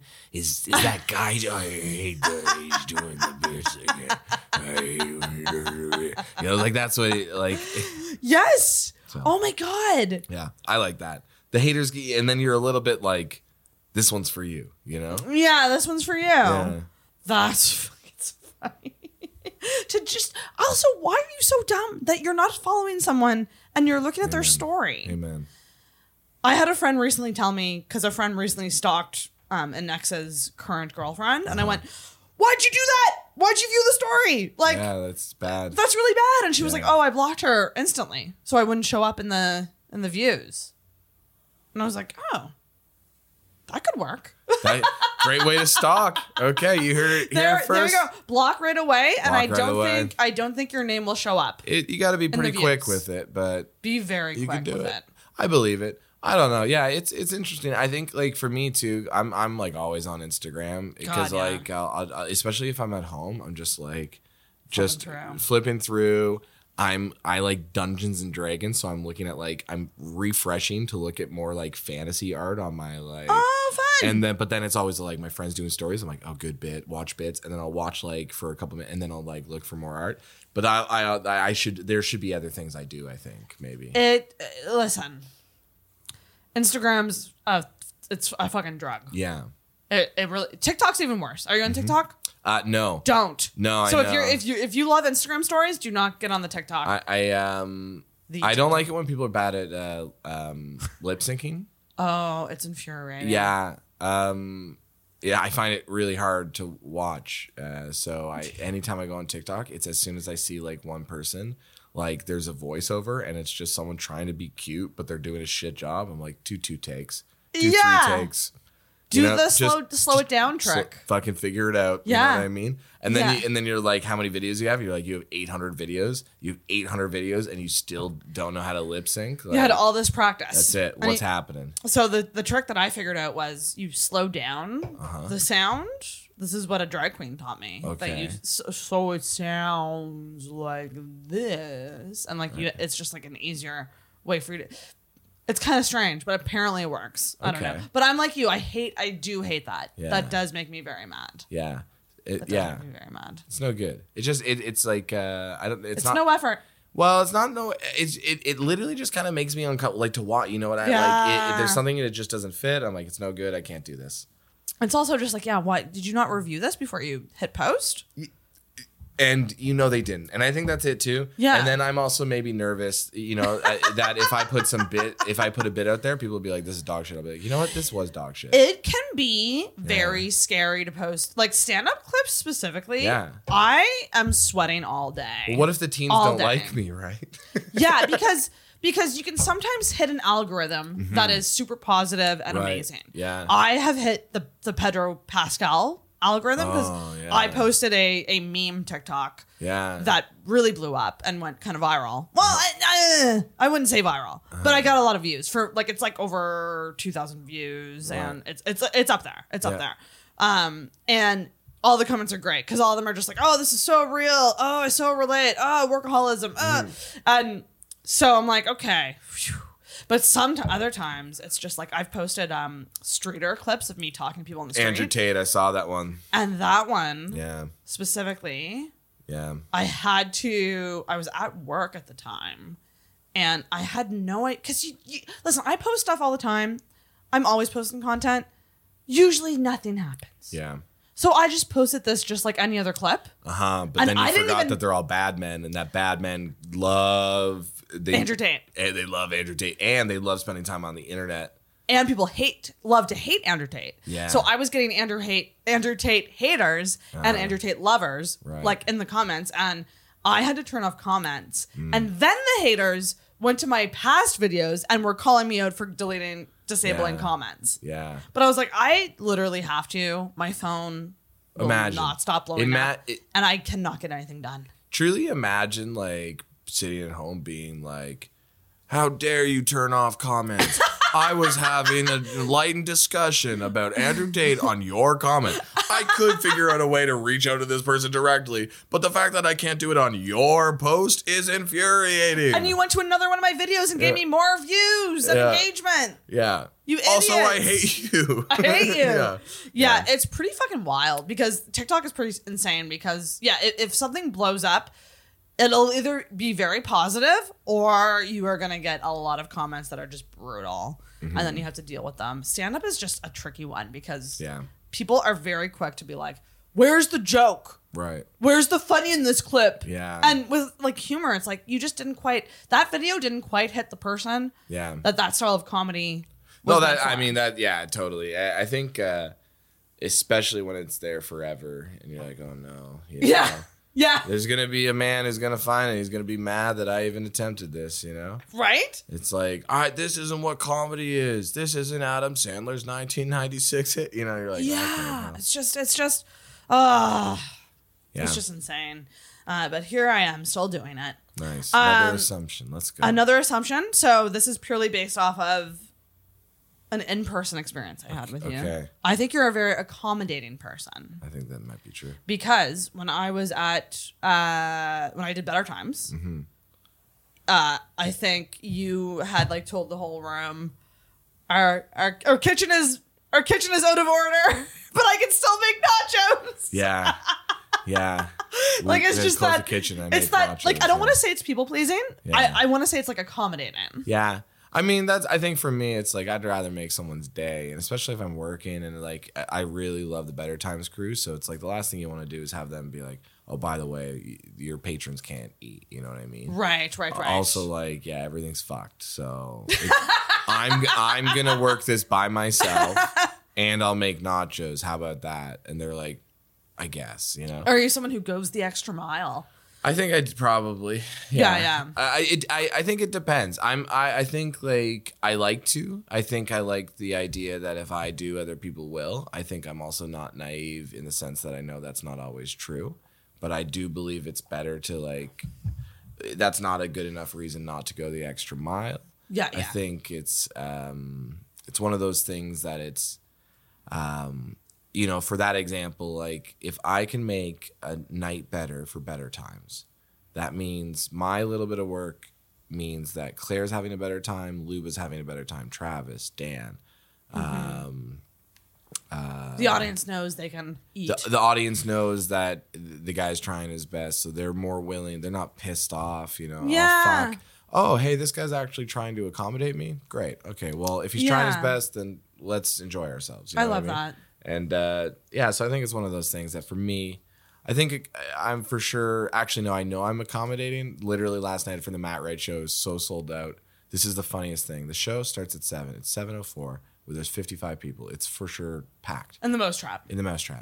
2 people come in, and this woman goes, for 2. And I'm like, oh, we're full. The only thing is I have a seat here and a seat here, but there's technically a little divider. She goes, it's my birthday. I don't want to sit down if I'm not sitting with my partner. She is late for the show. She's the last 2 people in a sold out show.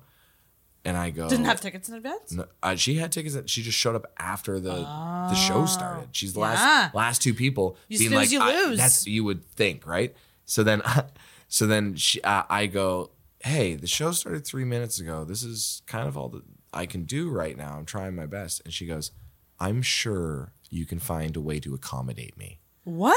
How old was this chick? Like 33. Oh! Yeah. And then I did. I got a stool and I made a different seat out of something so she was able to sit with her partner. You made a seat out of something? Yeah, and I was like, this way you can sit next to each other. You can sit on a stool and they're kind of like, and you're like, I get it. But also like, you're late to a show. These are your options. It's sold out.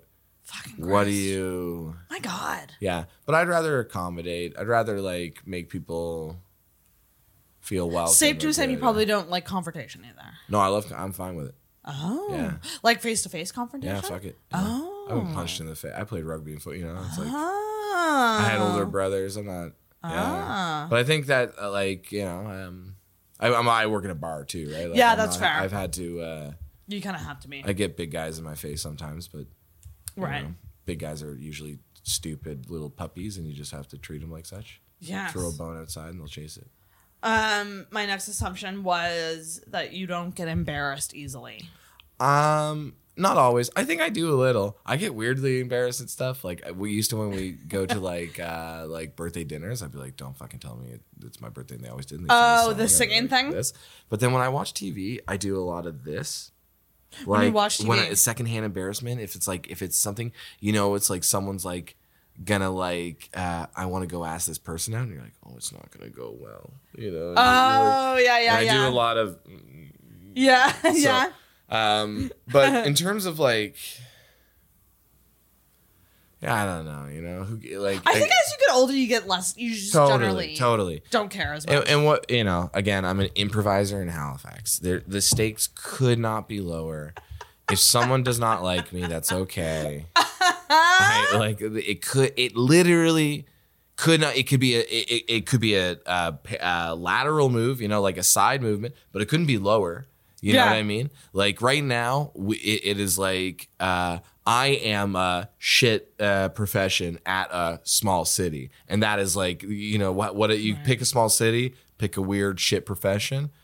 Yeah, that's what, you know, that's where I'm at. So, in terms of embarrassment, it's like if you're gonna do improv in Halifax and then get embarrassed, it's like, well, you gotta figure it out, eh? Gotta figure that out. Yeah. What about just like life things? Like just I can be. I get embarrassed. I dropped some food yesterday and hurt myself, and then I remember being embarrassed, being like, oh fuck, like falling always sucks. Yeah, and you hurt yourself, you slip, you feel all dumb, you're a little embarrassed.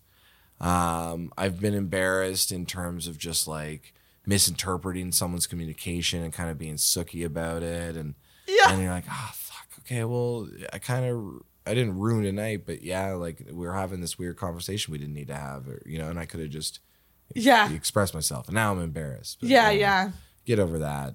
But I think those are like pretty normal things. I don't think I get embarrassed as much about the traditional things. Right. Yeah. I think I could have someone sing happy birthday to me now, and I'd maybe dance along. You just drive, you just lean into it. Ooh, you know. That's the thing. I bombed so hard at a spin class today. I just did terrible. So my first time ever doing a spin class. And I could tell that I was thankfully in the back, but like the instructor went at the end, or it was near the end. She was like, Sarah, how you doing back there? And rather than just like saying like, good, which is what probably most people, I was just like, I'm going to lean into this. And I was like, I'm doing terrible. And I gave the thumbs down first, which you can see. I was like, this is not going well. And like people around me laughed, and I was like surrounded by these like beautiful girls that were like doing these crazy, like you're doing like push-ups on this bike while you're biking. Yeah. And I was just like, okay, this is not for me. But that's okay. I think it's nice to. I'm not doing well. No, it's better to be, I think, honest and it's okay to not, like, why would you be embarrassed? It's like, we're doing fucking weird stuff with a bike. Like, of course I'm not doing well, you know what I mean? Of course I'm not. It's like fucking killing my butt. My butt hurts now. Yeah. You know what's a weird life thing that I get embarrassed by all the time? Is the running into someone when you're walking. Oh, yeah. And like the... Yeah. Or if you're like turning a corner and you like almost bang into someone, and then you're like, was that my fault or theirs? Yeah. I always like lean hard into it's like my bad, and I was like, oh, I'm sorry. And, you know, things like that. Or I'll sing it, which is a weird thing. I'll be like, sorry. You know, oh, I'm sorry. And then they're like, what? Do you actually apologize? Always. Oh my God. Yeah. If I like run into someone, I'll be like, ooh, I'm sorry. I'll just go to the right. And then if I get really confident sometimes, usually if it's like, you know, if I'm feeling really confident and playful, it's a nice day. If we're doing this, I go swim move. And then I'll do like pretend to like get by them. But that's like, I don't know. That is also when I think I get embarrassed and I don't like it in the moment. But then when I think about it, I'm like, how wonderful is that? Those little moments where you're just like trying to pick away. And for some reason, two humans are unable to communicate because they're so embarrassed to be like, I'm just walking. I get really weird too when you see someone you know and you don't have time to talk. But then they don't have time to talk. And then you kind of say something almost in a way where you're like, I don't have time to talk. And they're like, yeah, I know.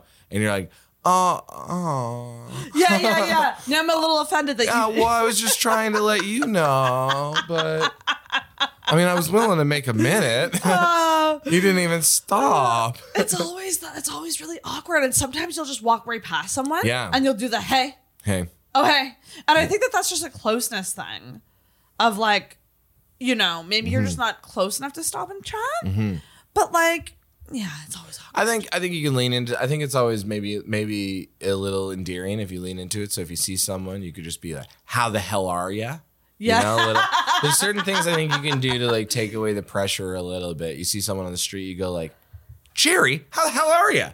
Even if you like saw each other like a week ago, and then it doesn't matter because it's playful and fun. Or you can lean into this is a bad time for me to. Oh yeah.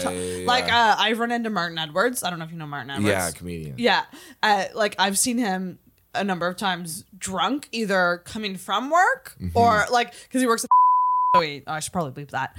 He works at a shit. Farm View. He works at a restaurant where there's booze. Right. So like he'll drink after work. And every now and then I'll see him like just drunk and sobies. Do you think this is the episode that we finally dox Martin Edwards? I love that it's not even a big deal. But I'm also just find him. Go find him. You know where he works. Yeah. It's always just really funny when you run into people and it's just like not a good time. I think I sometimes also love to have no shame and do things where I go like, I do it a lot at the bar, I think, when you just don't care and you're like over it or things. And I'll say stuff and sometimes I'll just be over it and I'll be like, I just don't want to. Yes. You know, and I think that's fun. Yes, that's the best. Can we just do that more? Yeah, I just don't want to, man. Like literally, let's normalize. Yeah, I can't. Fuck, not right now, dude. Yeah. Hey, Liam, I have a party tomorrow night. Absolutely not. Do you want to come? Do not want to. It's not I can't. I don't want to. You literally just don't want to. I would rather die. Right? Oh, you want to talk right here? Bye. I actually love leaning into that honesty. Yeah. People respect it. I'll do that when I get. Yeah. I don't know if you find this. Do you tend to go to a lot of improv shows that you're not on? I try to, but there, if you believe it or not, there wasn't a lot of improv. I was just going to say, but I try to support. I mean, my dream was to have like improv shows to go to in the city, so it's like I try to watch. Yeah. Sometimes as a stand-up comic, I just don't want to do that because I already do I was already doing so many shows just on my own. Yeah. And sometimes it would just feel like you're trying to make this a social thing, but to me it is work. Yeah. So to me, I'm going to go to that show and I'm going to want to study. Yeah. Versus like not have fun kind of thing. So like sometimes people ask me to go shows and I'm just, would rather die. Like, yeah. Oh no. I love saying that. I would rather die is my favorite. That's my favorite. I used to work at the Discovery Center and a kid, it was when Fortnite came out. He was like, Liam, do you have a PS4? I was like, yeah, dude, I got a PS4. He's like, what's your gamer tag? I was like, do you want to play with me? He's like, yeah. I was like, oh, no, I'd rather die, dude. And the 14-year-old was like, oh, that's funny. he loved it. Yeah. And ever since then, I think it's just a very funny, it's just so dramatic. I know. I lean into the dramatics. Obviously, you don't want to like make light of any kind of death and things, and you don't want to hurt someone grieving. But well, that's interesting that you said dramatics because my last assumption, and I don't know why dramatic. I worded it this way. I'm very dramatic. When I thought of you, I thought I feel like you're a very chill person, and nothing that happens to you is like the end of the world, so to speak. So in my mind, I don't see you as someone who's like gets worked up, I guess, in that dramatic way of like, oh my God, the end of the world. Like that's how I can be sometimes. I think I naturally do, but I work really hard to not. Oh, okay. I'm a Leo, so I am dramatic, and I do. I love to sometimes be like I like to be playful, dramatic. I don't like to like make things always about me, probably as much as anyone else though. Sometimes I do want to, I catch myself like, oh, this is the third time I've told this story because I just want to fucking talk about what happened to me, but I do, I try not to like, again, I'm an improviser in Halifax. Like what am I doing? So nothing should faze me too much. Nothing's going to be too much. And, yeah, you can get through anything. Well, obviously some things maybe not, but most things I think in terms of if something happens, you got to have faith in the process again, right? Whether it's grieving, whether it's like something unexpected. Improv helps a lot in terms of just me, like something unexpected happens, and step 1, take a deep breath. Step 2, accept it, and step 3, find a way to move forward, right? Like, oh, I love that. Just a little bit of like, something coming up, like, okay, this is the reality, right? Like this is it's not, I'm not going to fight this. Nothing you can't change it. Great. So what do we do moving forward, right? Yes. Like, okay, point. this is it. Great. How do I I was saying at work the other day, it's like I get a little horny for problem solving sometimes. Oh, do you? Yeah. Yeah. Sometimes things go wrong at work and people are stressed. I'm like, nah. Oh, so you kind of thrive in it.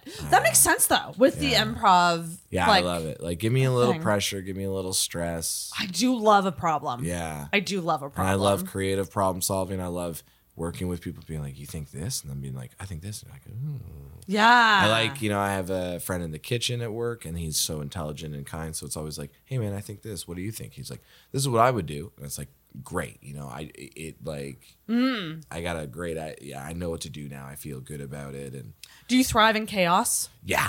Oh yeah. Yeah. Big chaos guy. Big chaos guy. Don't plan well. Haven't planned Big well. chaos Has it affected my relationships? You betcha. So not a planner. I'll plan, but I think sometimes when people need to plan everything, I can't plan everything. I need chaos. I need a little bit if I'm planning, I need that okay, in between 4 and 9 p.m. you can do whatever you want. I'm like, thank you. That's chaos hour. Yeah, that's chaos. I need chaos hour at least. I can't have too much regimen makes me just a little antsy and bored. But if it's okay, just go do whatever you want. I'm like, great. I just want to stare at the sun for a bit. And you're like, what? And you're like, that's what I want. So, I thrive in chaos a little. Chaos is fun. Yeah. And I don't want to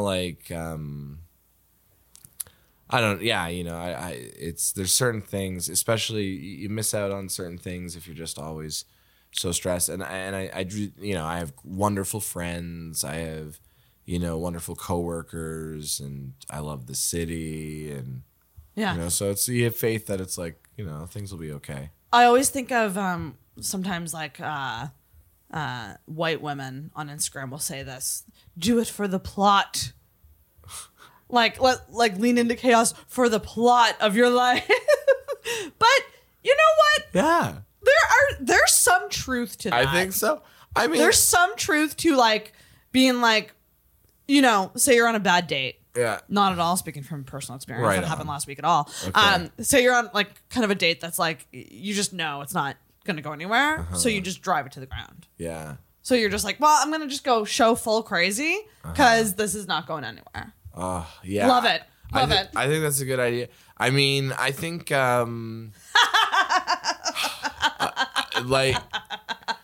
me especially, I don't know, what it's not gonna work. You know what I mean? You're like, this guy's a dud. Yeah. Let's fucking have some fun. Let's have some fun with it. I'm here anyways. So let's have some because fun. The thing is, and this is what this is my approach with dating now.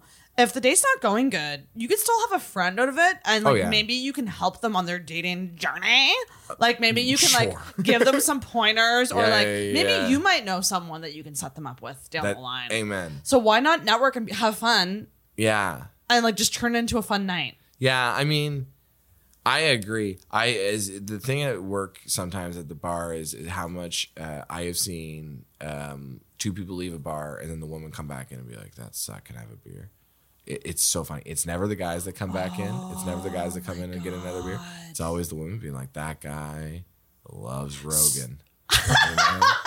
Would you believe that I just sat in your bar and talked about Joe Rogan for 2 hours? And you're like, I would believe it. I tried to get some beers, but he was on a roll, So they walked them out and then came back in. It's happened a couple times. Oh, It's always I'm gosh. I feel bad. You give them that beer on the house, obviously, because that's really nice. Well, I mean, they sat through the Rogan talk. They Right? sat through the Rogan talk. You like podcasts, huh? Oh man. Do I have a podcast for you? Have you ever heard of the Joe Rogan Experience? I've conquered my fear. Yeah. Oh my God. I was going to ask you about witnessing first dates. Lots. Is there anything you notice on, in terms of can you pick up if a date's going good or bad? Yeah. You can pick up on those vibes. Yeah. Yeah. I mean. Yeah. Yeah. Oh. Yeah. That stuff. Animated. Or is it? Yeah, very not caring. Yeah. Oh. And you come over and then he's like, yeah, and that's why I think oil rigs are actually some of the coolest rigs. And you're like, oh no. Guys, stop talking so much on dates about things we don't care about. I think that's it. I think you can usually tell and see if it like, does it seem like there's a back and forth? Do you know what I mean? Like, yeah, because no matter even? No matter whoever's talking too much, if one person's talking too much, that's usually not a good date. Unless that person's like, hey, I had a long day and I just want to hear you talk. Yeah, you know? Like, oh, fucking okay. Well, here's my life, and they're like, great, thanks. You know. Yeah, no, that's fair. That can happen. You know, people are different people, but like. For first date, that shouldn't.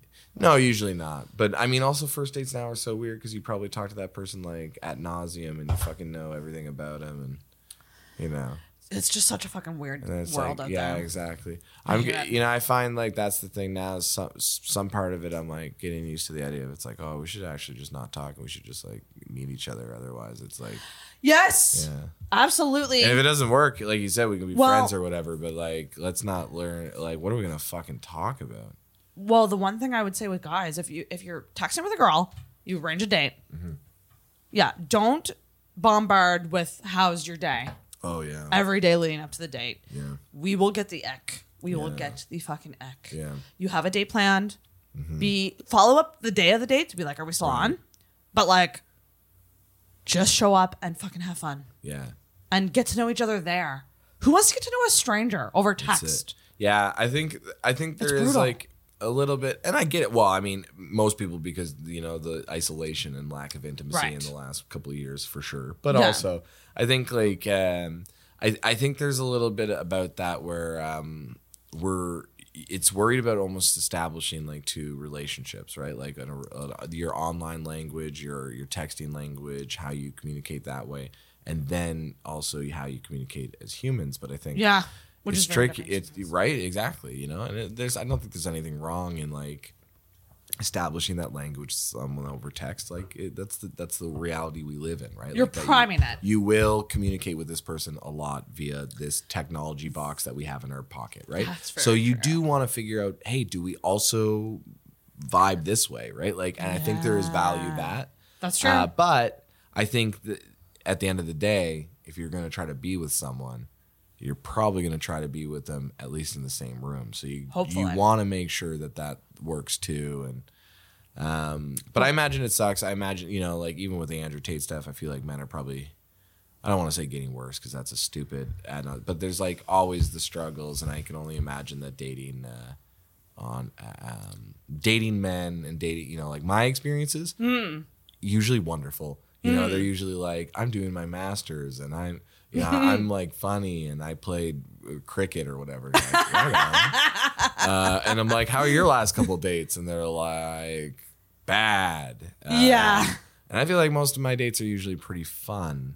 I don't necessarily go out that often, but I have a feeling that like, you know.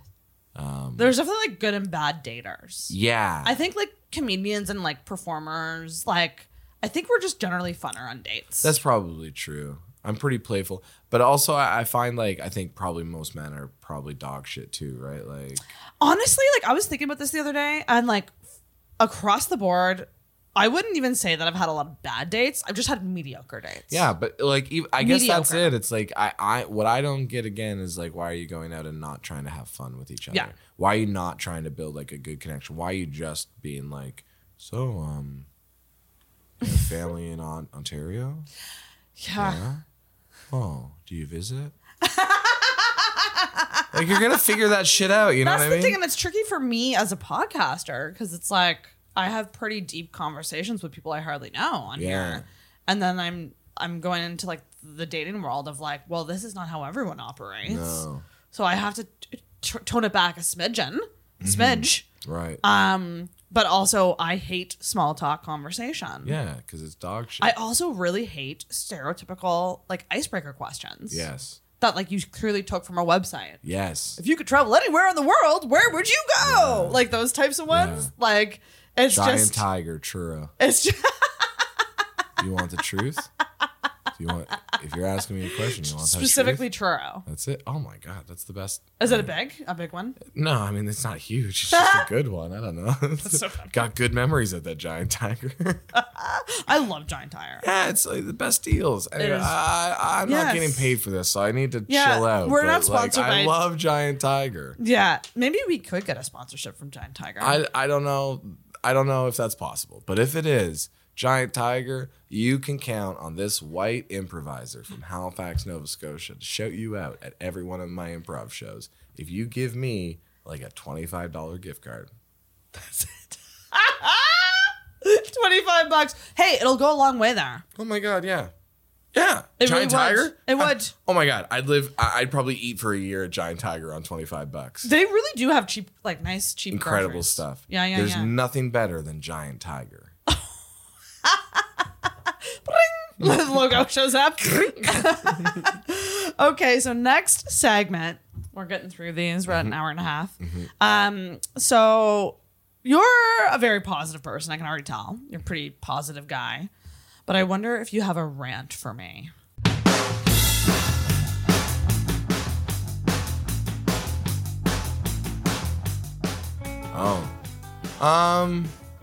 I mean, yeah, don't gaslight people if you puked, you know? Well, we can get into that. Maybe. So one thing I will say is at work, because I work at a bar, sometimes I clean up puke. I got to, right? I manage, and that's just like one of the things. It's like someone's got to clean up the puke, so it's got to be me. But every time I do, someone's always like, no one puked. And I'm like actively like smelling the puke, cleaning the puke, hands in the puke. Like at one point I was hands and knees on the floor because they threw up all over the floor, and I had to like get it out of the like cracks. Oh, because you don't want. And this person comes and she's like, "I need to get by," and I was like, "I'm sorry, just give me a minute. I'm cleaning up puke." She goes, "No one puked." What? And I was like, "You puked. Like you're the one." I was like, "No one puked," you know. Oh my God, God, seems like a weird thing to say. Why are you so sure? You know what I mean? There's 55 people in this bar, you know? No one puked? What an insane thing to say. Truly. Yeah. And then the other day I was like cleaning it out of a sink, which is what I made the post, and this person was like, "There's no puke in that sink." And I was like, "What?" I like just had to stick my hand in it. Like, yes, there was. So that's a weird thing. I just, I think it's like when you value your own interpretation of an event that you just joined or something so much, it's like, when you come into a party and you're like, no one's having fun. You're like, you just came in the door. You know what I mean? Yeah. Like sometimes they come in, they're like, this is what the party needs. You're like, you just came in. Like, yeah. It's like Janet is crying because her dad's sick, and we're all trying to, don't do this right now. Oh, we're doing this right now. Okay, sorry, Janet. We'll talk about it after. Like just judging right away. Right away, and they're just so sure. They're this is what it needs. You're like, who? What the fuck? Those people that just think they just are so sure they know what happened and like so quickly. Holier than thou. Yeah, a little bit. Yeah, so don't gaslight people when they puke. Don't gaslight people. Period. Mm-hmm. But especially when they puke. Yeah. And then I guess, what's another rant? So do you want me to be mean? Yeah. Oh. I mean, you don't have to be. Well, I think just like, so the joke I used to always make, fucking when male comedians say they're truth tellers, it's the stupidest fucking thing in the world. So many male comedians in the city think it's like more important to be funny than it is to be a good human. And that's the stupidest fucking thing I've ever heard in the world. You're an idiot, you're an asshole, and you're not that funny, and you're upset that people didn't like the joke. I don't know, it's just like, and I'm sure some of the people have been on this podcast or probably, whatever, and then they come in and they're just like, "Oh, I said the C word and like this woman didn't like it. Oh, stupid, right? You can't say anything." You're like, "Why'd you say that?" And they're like, "To hurt her feelings." And you're like, "Oh, that's the problem then. Why?" You know what I mean? Like, you're an idiot. Yeah. And it is like, I think that's one of the things sometimes in the city when I've met these stand-up comedians and they try to like infantilize me because I do improv, and then I'm like, well, I have like, cool. Dude, I like. We do well, you know what I mean? We get people who come to our shows and people like our shows. And absolutely. And you're a dickhead, so that's those kind of things. So I just find stand up obviously is a tricky beast, but that's the thing for me where it's like I don't want to do stand up because I don't want to have to fucking hang around these dudes that are telling me that like being mean is funny, and there's that's not that you can't have funny mean jokes or whatever, but I just think it's like lazy. I think it's stupid. I think it's like insecure when these guys come up and then they just like believe that comedy is like rooted in this idea of truth somehow, and that like the greatest person to communicate that truth is like a 35-year-old white guy, and like that no one else is capable of like this thought, and it's I need some dude who's pissed off to come in and tell me that I'm stupid for like believing that transgender kids need protection or whatever. Right. Like, oh, the woke mob. You're like, fuck off. I just go, why? Why? Like, that's kind of my thing. Who's coming for you? You know, it's like how many canceled tours? Like how many? I would love to look at the amount of money made by comedians in like 2020 to 2022, and worldwide, and how many of those tours made reference to being canceled, Right. And is there a connection between some of the higher grossing comedians, male comedians, and marketing the concept that they're being canceled, and yet somehow being one of the highest paid performers in their field? And I think there's just like one of those. Yeah, it's just a bullshit little cop out where you're like, oh, we're getting canceled. It's like, actually, you can still be a racist asshole and have a podcast, and you could actually maybe even get away with not, like in Andrew Tate's, case, like it's sex trafficking, Yeah. Like, and people are like, no way. You're like, what the fuck? But he's inspiring young men. That's it. And he's a sex trafficker. So it's it's there's a great clip TikTok of a woman talking about cancel culture, and like she's making it sound like she's saying like, you got to give these guys another chance. We shouldn't just cancel people and like ruin their careers over these mistakes. She's standing and she's specifically filming it with Louis C.K. billboard behind her. That's it. Well, at Madison Square Garden, like he's not affected, like not at all canceled. Yeah, not at all canceled. Not even the slightest. And just one of those things where it's like, I heard one person just like, well, man, poor Louis C.K. I'm like, poor Louis C.K. Dude, I work fucking so hard and I can barely. Louis C.K. Like, I think he's all right. I think he's fine. He's fine. So is Crystalia. Crystalia, fine. Still does shit. You know what I mean? It's wild. It's wild. Bad men are fine. You know what I mean? Bad men are doing great. They're doing better than ever. You know what I mean? Yeah. They were president. Yeah. Yep. Yep. And they will continue to be, Yeah. So it's fun. Yeah. So it one of those things. I think the idea of cancel culture, that's something that pisses me off. I think, I've for sure said things I regret. I've done things I regret, and I try to be a better person. And, I know myself, so I know what I do, and I'm comfortable with that. But the idea, if someone came out and was like, hey, Liam did this thing that hurt me, I wouldn't come out and be like, they're trying to cancel me. Yeah. Like, obviously, I harmed someone enough that they would want to. Oh, it's, you know what I mean? Be accountable to your mistakes. Yeah. And the idea that it's like, I think it's also, it's a shitty, disingenuous argument that doesn't allow for real conversation of accountability, because all of a sudden, if you just go like, oh, we're canceling, it's like, no, but there is some. What do we need then, right? Like, and if we can't have the conversation of what is really needed, then like, and if you're going out and you're just saying like slurs and shitty jokes, and then you're arguing that like people are just too PC, like you're a fucking idiot. Yeah. That's my rant. That's a good rant. Yeah. Bad man, still doing great. Yeah. All right. Ooh. Nice. This is my favorite segment. Okay.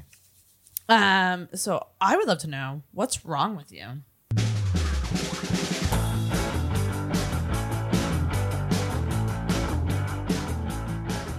Oh, what is your IBS? Like, what is your? Do you? Me too. I got IBS. I've had concussions. What was the full question though? Well, what's wrong with you? Like, so what's? I mean, we can talk about health stuff too, but is there like an insecurity, personal insecurity that you're working on? Like maybe like it's something that you're navigating, trying to get better at. I mean, so like mental health always, like, I've dealt with suicidal thoughts a long time, and I think a lot of the positivity comes through just like the not giving the space to those thoughts. I'll go to bed feeling very low, and you wake up and you don't feel good, and even if I do have all the friends I have and the great family I have, you still, oh God, I don't feel that love and support. But I think I have a good idea. One of the things, we do joke about like bad men, but one of the harder things of being a man is you do lose friends to suicide often. Yeah, that's true. And I think one of those things is that comes to term, or that you come to terms with is like, okay, well, it's not like this could never happen to me. It's like, it happens a lot. These men, these people, that are struggling, they take their own lives.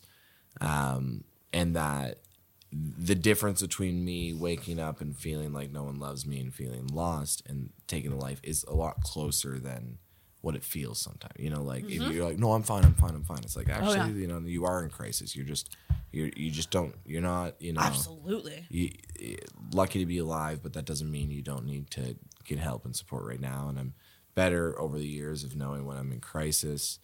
That's really good. I think IBS, I've had concussions, so health-wise, I just I puke a lot. I get anxiety. I have PTSD. I was sexually assaulted in university, and so all this, so the little things. But those I feel like for me, it's been one of those weird kind of double-edged swords, because I think with those experiences, I've learned so many tools that have been very positive and just how I've been able to kind of navigate life since. Yeah. So for sure, depression, IBS, concussions, PTSD. But certainly I feel like, yeah. Are you in therapy? Yes. Yeah. Yeah, that's good. Yeah. That's good. And so you've kind of figured out good coping skills for those things. Yeah, and that's good. That's me, really good. shout out to Jessica. Jessica and I have been working together for a long time. So Shout out Jessica. So doing one great of those work. things of knowing, so even the nice thing about therapy sometimes is, having that meeting a year later, being like, how you feeling? I'm like, feeling pretty low. And her being like, this is a quote from a year ago. You feel this? I'm like, no, I don't. So there's progress. And that kind of stuff. Right. And being mindful, and, that mindfulness doesn't change everything, but it is those kind of things where I do see the impact of reaching out to a friend when I'm feeling low, rather than making the effort to reach out, rather than wallowing or reclusing a bit. Reclusing, because it's easy, and it's not a bad thing, and there's no shame in it, but it is easier to retreat than to kind of it's so easy to retreat. Yeah. And it can be so hard to Yeah. I'm like, cause what do you say? Well, hi, I'm very sad. Yeah, and that's the tricky thing. I have the best friends in the world, so it's really good of me be like, I'm not feeling great. I don't know what I need, and them just being like, right on. How about this? Do you want to do this? Yeah. But get out of the house. Do something. Yeah. I've been very fortunate in just the people that I've run into in my. That's good. Yeah. You have a good support system. Absolutely. Around you. Yeah. So the therapy, how often do you go? It changes, sometimes it could be once every 2 months if I'm feeling good. Yeah. Or if I'm too busy. Yeah. But in those moments of crisis, it's usually sometimes once a week. I would do a month, maybe every week, and just to kind of, get myself back on track, and then I will wean off. But very much ebb and flow for me, where I can go anywhere between not going for maybe 2 months in the spring if I'm thriving and doing well and got it under control, but then maybe I bite off more than I could chew in the summer, and then I kind of start going a little bit more, just so I have the capacity to handle those check things. in and, hey, this is where I'm at, and I feel like I'm getting overwhelmed. And do you keep performing when you're in depressive states? You just turn it on. Yeah. Interesting. Yeah, well, for Fringe, I figured out my grandfather died right before we started Fringe, and I was you kind of gotta go. And after the play we did, I was working full time still at the bar, so I was doing 2 full-time jobs, and just very, very, very depressed. But you just flick a switch and you just go into performer mode. I mean, that's what I want to do, right? So eventually, it's you kind of, what do I want to do? I want to do this, so I'm going to do it. And it's not easy, and that's so hard. Yeah, but certainly one of those things that I'd rather. I know deep down, I know that if I'm at my low, what will bring me up is that energy of a room, and it's also an escape for you. Totally, not just the audience. Oh my god! Oh, it's so cathartic. I need it. I've been selfish in shows of being like, I need this. You know what I mean? I just need to go fucking Yeah. Go out there for a bit. It's like it's for you as much as it is absolutely. for other people. Yeah. That's so fascinating. And IBS, I'm an IBS girl too, and it sucks. It's rough. It fucking sucks, and that's why, guys, don't suggest dinner dates. Yeah. You never know who you're dealing with. And they're gonna want cheese, and Yeah. they don't want it, but they're gonna they see the cheese. They're on a date. They're gonna order the cheese, and you're gonna be holding in farts in bed. And it's going to hurt so bad, and they're going to look at you, and they're going to say, you don't look like you're having very much fun. And you're going to say, I'm having a lot of fun, but I'm holding in a fart, and my insides are going to explode. And if they explode, I'm nervous that the smell's going to leak out my mouth. You know what I mean? Like, that's how I feel. Like, Absolutely. Yeah, because I'm going to eat the cheese. Absolutely. Well, that's the shitty thing about having IBS, because you can still love food and hate the experience of eating food. Yep. And digesting food. Yeah. It's the worst. It's no good. Big bloated belly.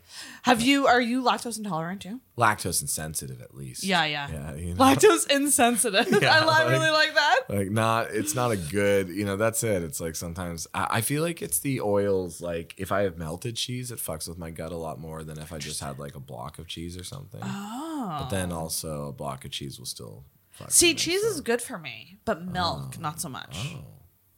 Which is a weird thing. And ice cream, not so much. And ice cream's delicious. Fucking really good. Right? It's the worst thing to not have. Well, actually, I shouldn't say that. Right. There's a lot of people with diet stuff that I'm like Yeah, gluten. celiac's tough. Oh, Yeah. that's a tough one. Yeah. That's a fucking tough one. I have a friend who was recently diagnosed with it. Yeah. And it's just like there's no easy No.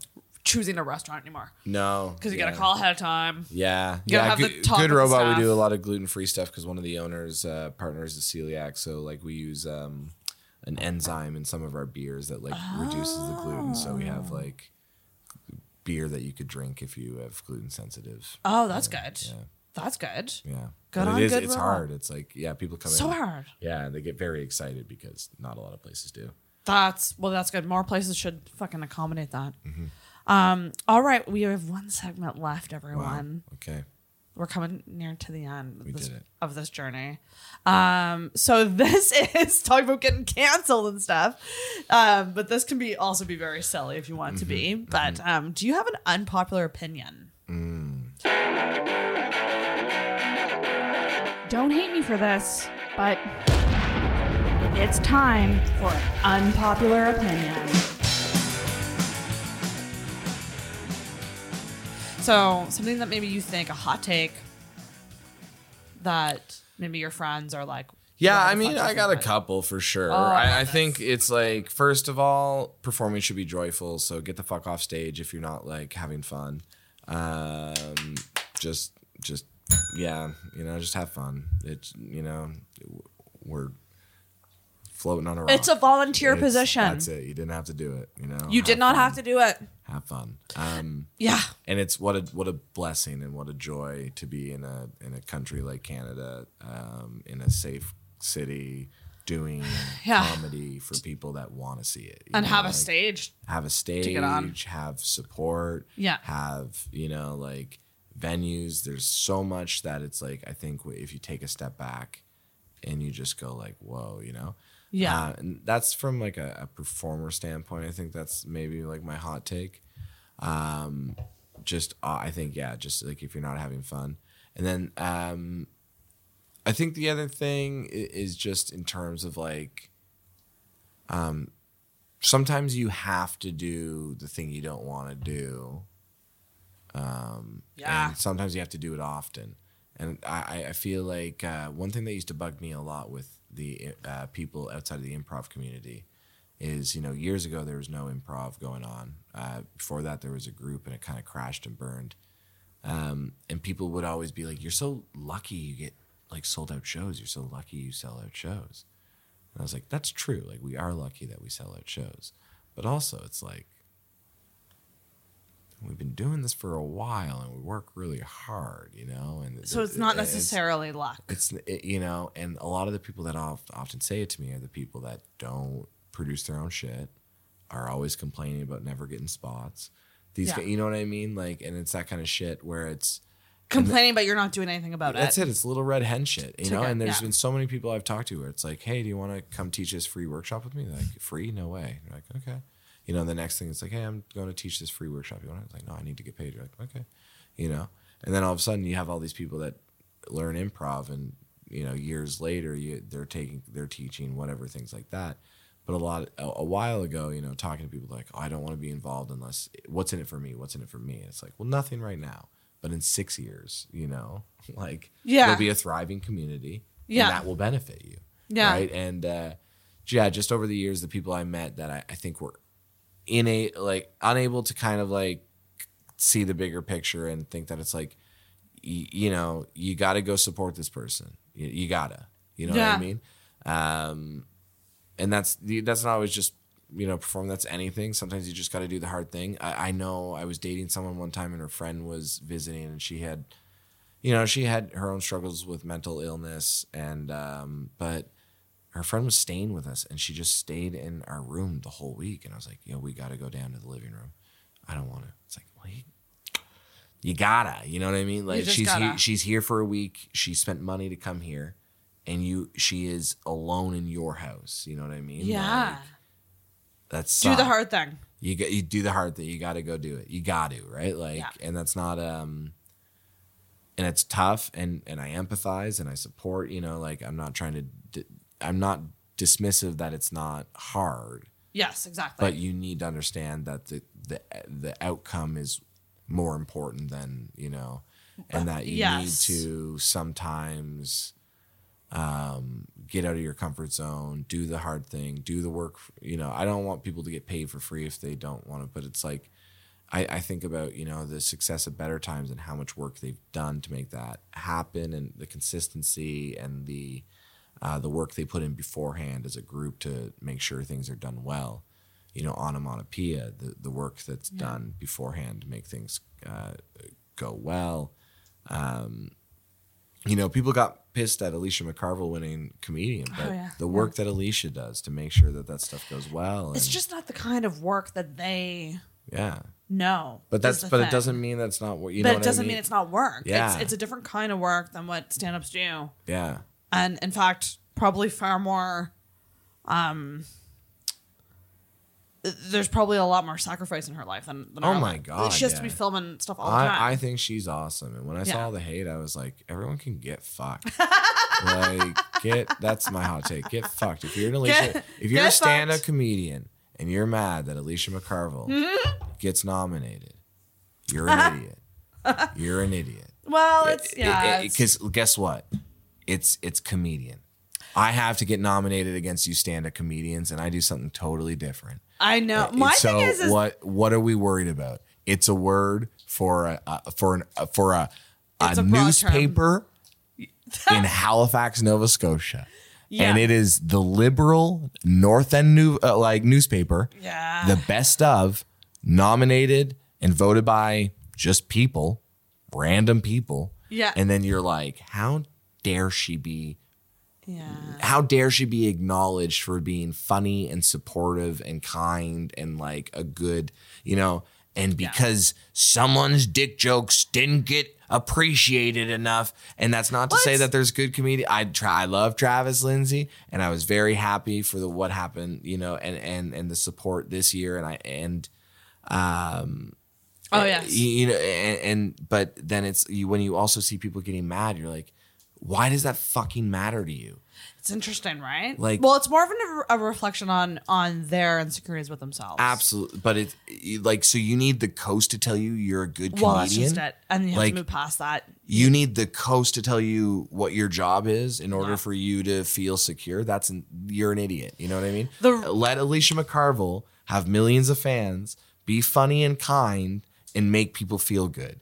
Yeah. And that has nothing to do with any of you. Yeah. And if you need to be comfortable in your work as a comedian, that's going to have to come from within. There we go. That's it.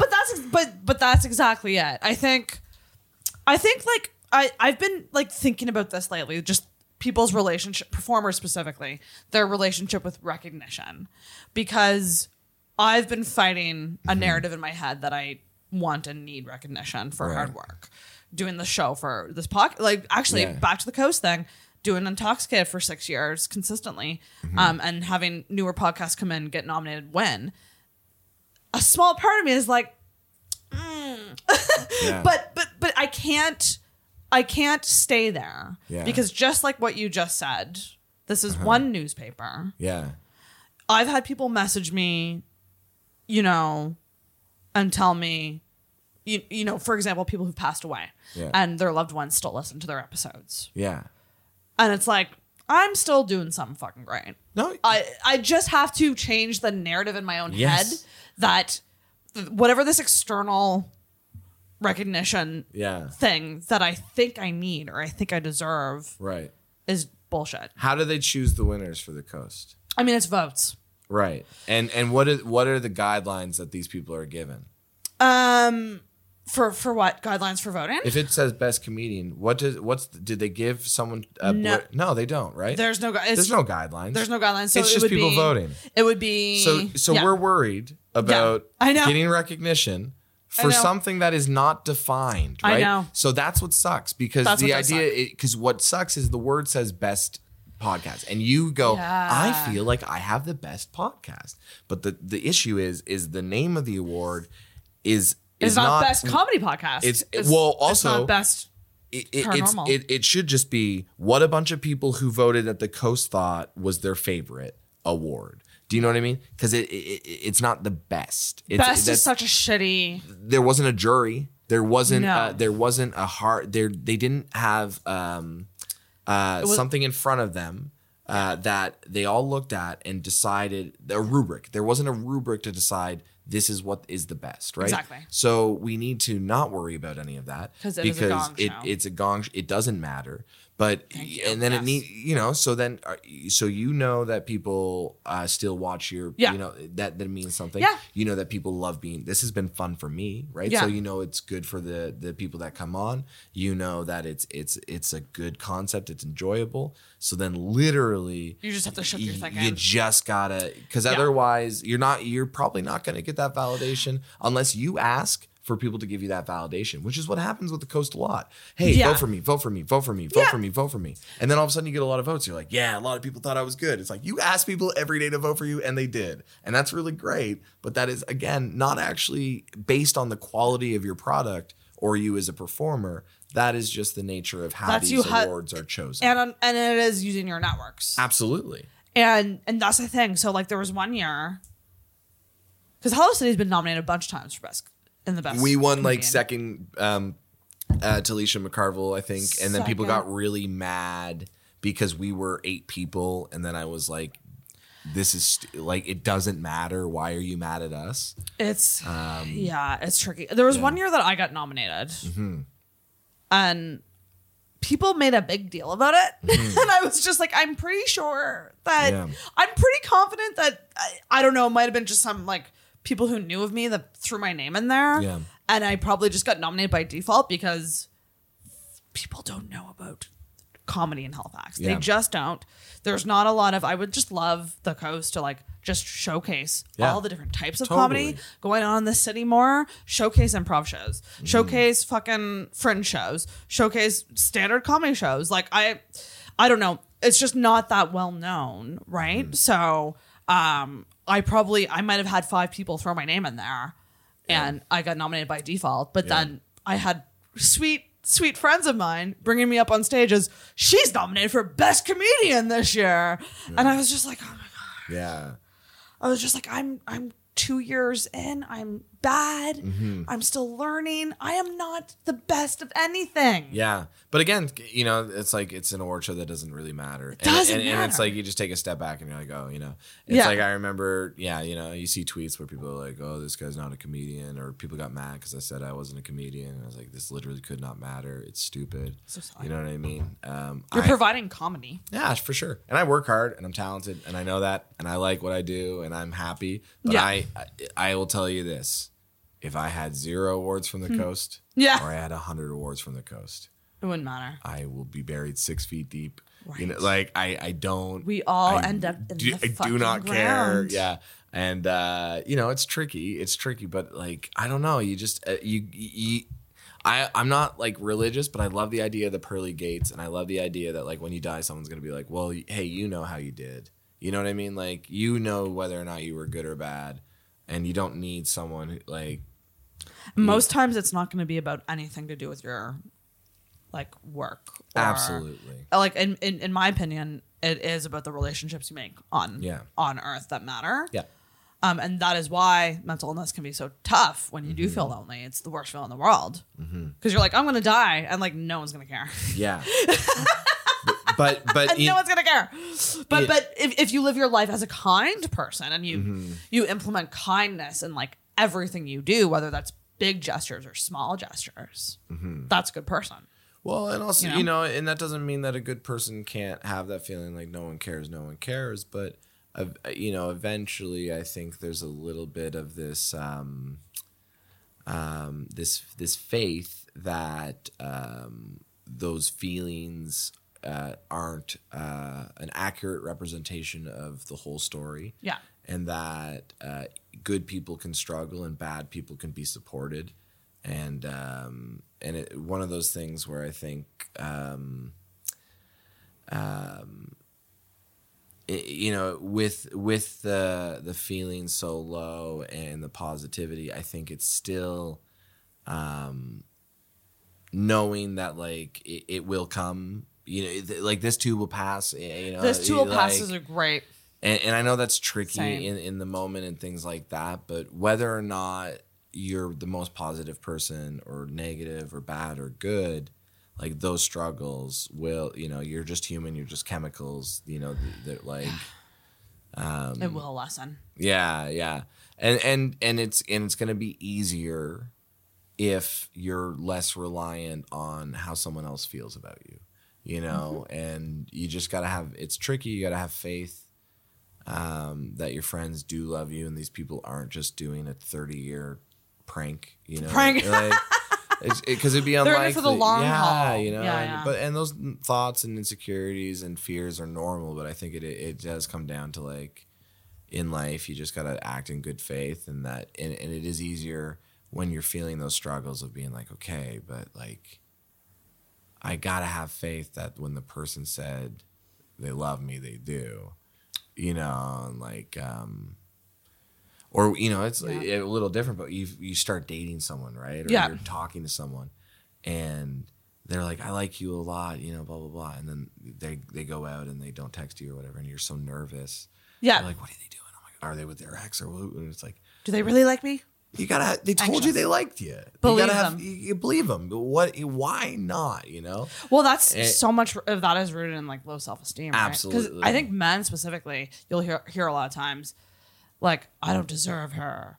Or like things like that. And it's like, but she chose you. Yeah. So do you not have faith in her? Yeah. Or are you incapable of living up to the standards that you create? You know, it's just like, absolutely ridiculous to me. Yeah. And I think that the defeatist attitude is normal, but I think the easiest way to kind of fight it is eventually, you know, have faith, have it be rewarded, which is tricky, but I do think it is usually rewarded. That it's like, if you reach out to someone and you say, I'm struggling, more often than not, they will try to be empathetic. They might not have the right answer, but more often than not, they'll try to be empathetic. I've definitely had friends pull me out of bad pits. Yeah.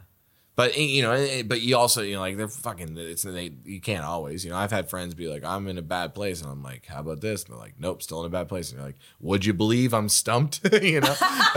but, you know, yeah. I'm out of suggestions. Oh, yikes. Okay. Well, coming over, you know, I don't know what to do. But I think there's also like, I think there's, you know, having the faith that the people that tell you that they have your best interest at heart do have your best interest at heart, and the people that tell you they care about you do. And it's tricky, but in those moments, like, I don't know what else you can really do unless you call them and be like, do you love me? But I don't know if that actually helps. No, anxious attachment is right. a brutal. I haven't looked up the attachment styles at all, but someone said the other day that I seem like I have secure attachment, which seemed like a good thing. That's the top one you can get. They rank them? Well, secure is kind of what you're going for. Everyone's aiming to be secure. Oh. But the whole idea is like me, for example, I was anxious attached and now I'm fearful avoidant because it's a defense mechanism for me. Yeah. So rather than getting anxious with somebody, I just don't get close with them at all. Right. I think there's probably I get a little fearful avoidant for sure. I think I there's conflict, but then there's like it's like I avoid conflict. I don't think is good. You know what I mean? When someone's like, I want to have a fight, you're like, we went out on one date, we don't need to fight. Like, but I want to fight, and you're like, I feel like we don't need to. You know what I mean? Like, yeah. Someone is like, I feel like you're not into me as much as I'm. They into you. want to fight. It's like, yeah. Well, I was very busy, and we went out, and then I was like, I can't go out for another week and a half, and they're like, I feel like you just don't want to go out. Oh, and I was like, this. No, yes. no, Okay. I can't. Anxious attachment. Yeah, like I can't. And they're like, no, you just don't want to. And Oh, that drives me mad. okay, but That drives me. Actually, a guy I recently went on a date with kind of went on a tangent about. I don't know why women say that they're busy. You can make time for anything, and then he kind of spewed into this like, I work 14 hours a day and I still make time, and I'm like, yeah, but that's your choice. Yeah, and also you sound shitty, so maybe you should fucking pick up a hobby and do. Right. It's like no. Sometimes like there was a time that I was like I told someone I was talking with, I can't see you until this date. Man, I just can't. Yeah. Like, and that doesn't mean we can't chat, but like it's I feel you on that. That's so insane. One of this, and I get it, but it just sucks when sometimes you're just like, okay, but it literally has nothing to do with you. It has nothing, It's all there. You gotta have faith that I like want to go out in a week and a half, Yeah. And if you don't, that's I'm not gonna fight about it. Yeah, and then that person should try to get to a secure attachment with themselves, probably. Yeah, it's all tricky. Everyone's struggling. What a fucking shit show it is to be a human. Yeah, amen. It really is a shit. It is like pretty cool though too, right? Like how wonderful. There's sometimes people that like don't, and like hopefully this doesn't come off mean, but like some people just don't have emotional complexity. Oh, absolutely. And it's very strange to me. And I go, they're probably having a better time. For maybe, yeah. I mean, I think what I love about humans, outside of emotional complexity or not, I think most people are quite simple in certain ways. And that, like, I think what's really nice is like, beautiful sky does make you feel good, and the birds chirping does make you feel good. And, if you had a long day, a friend coming and doing one of those nice little back scratches does make you feel good.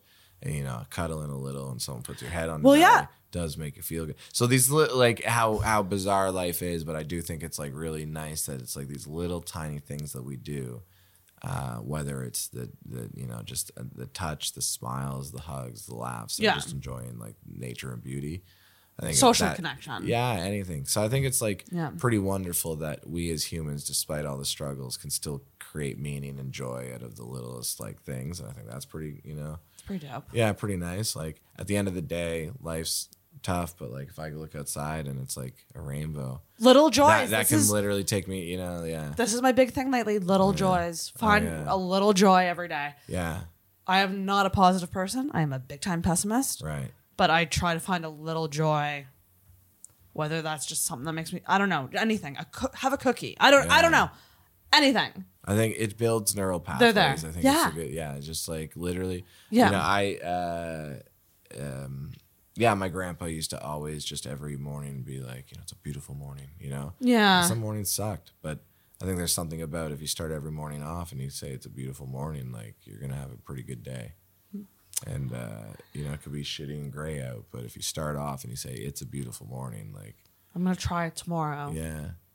I'm going to try to start. I'm going to try to start my day with that tomorrow. Yeah. I'm not saying like you can't manifest everything perfectly, but I do think it's like just the ability of like holding on to that mindset. Well, we have control over our mindset is the thing. Absolutely. And people tend to forget that. Yeah. So like anytime like it's like the only thing you have control of. It really, really is. You can only control your own mindset and your own reactions to things. Yeah. Anytime I stop a reaction, I'm real proud of myself. It's not I'm real proud of myself anytime I stop a bad reaction. And I think it's good to know what you need sometimes and like be honest with it, where it's like, hey, you do just need to take a walk right now. Yeah. Yeah. It's okay. The power of a walk. It's not a bad thing. Yeah. Get some fresh air. Yeah, hey, truly. Get some sleep, get some food. When I was in improv, one of the best, it was like a Q&A with this wonderful improviser, Katie Bowes. And this high school student was like, Katie, do you have any like life advice? And they were like, yeah, figure out if your partner is angry or hangry. Yeah. Because one of them you can deal with and one of them you can't. And it's something like along the lines that I'm always like, holy shit. I hate how real that is. Well, if you're ever in a bad mood, you just ask yourself, like, have I drank water? Have I slept? Have I eaten? Yeah. And is that no? Then I should probably apologize to my partner. Like one of those, like, uh-oh. Well, we often forget about those needs. Yeah. Oh, yeah. It's when like you get, in the when basic you get needs. Busy. Yeah. I've forgotten to eat many times. I haven't ate today. What? I had, I think, 2 Mozzarella. Yeah, I know. What? I forgot. Stop. It's tough, huh? Fuck, I wish I had chips or something for you. No, I'm good. But I gotta say, get stoned, eat ice cream. Oh, hell yeah. Fuck yeah. Eat that ice cream. Yeah. It was a treat to talk with you. Thank you so much. Yeah, thanks for having me. Thank you so much for coming on. I definitely know way more about you now. Yeah, now the whole world will. Right? Yeah. The whole fucking What's world. This? Improv? Okay, I'll give it a try. And let people know where they can follow you, keep up to date with like your shows, what you're doing. Right. Yeah. Okay. So, Liam Fair, I guess Van Damme fan 93 on Instagram. Yeah, where'd that come from? Oh, Van Damme, like Jean-Claude Van Damme. Thought it was. Oh, damn. It was like around the. Anyways, I think he's so goofy and fun. And then I don't know if I agree with him politically. In fact, I'm sure I don't. But I think he can do the splits real good. Hello City. Yes, follow Hello City. Go see a show. Yeah, I we do shows. I think we're gonna start doing more stand up and sketch and just fuck around there and just trying more stuff. I would say if you get a chance, there's Spontaneity Improv is doing classes. Neptune has shows.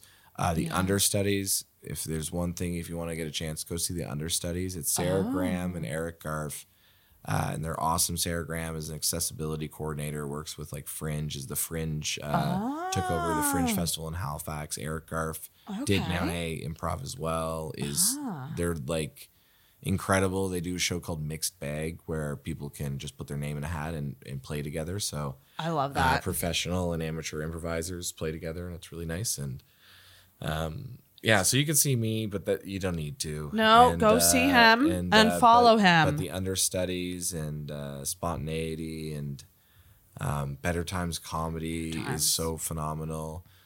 So good. Who else do I think is? I mean, Travis Lindsay, obviously.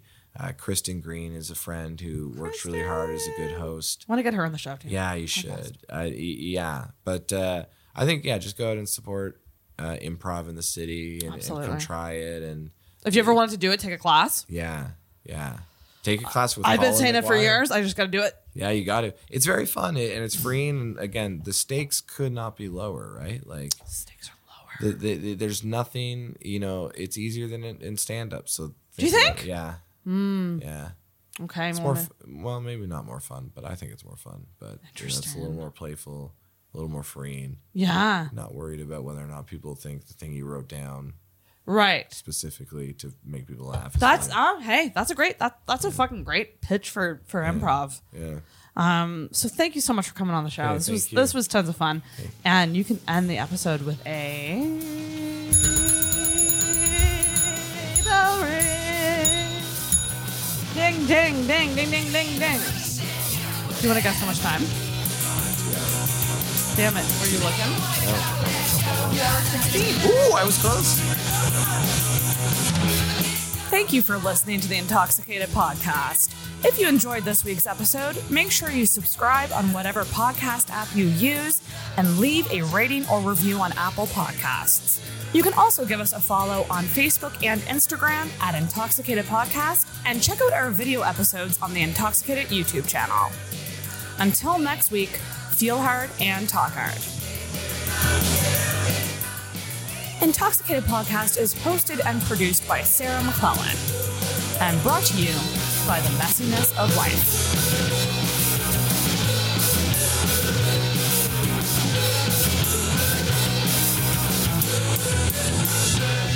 everybody's depressed. Next subject.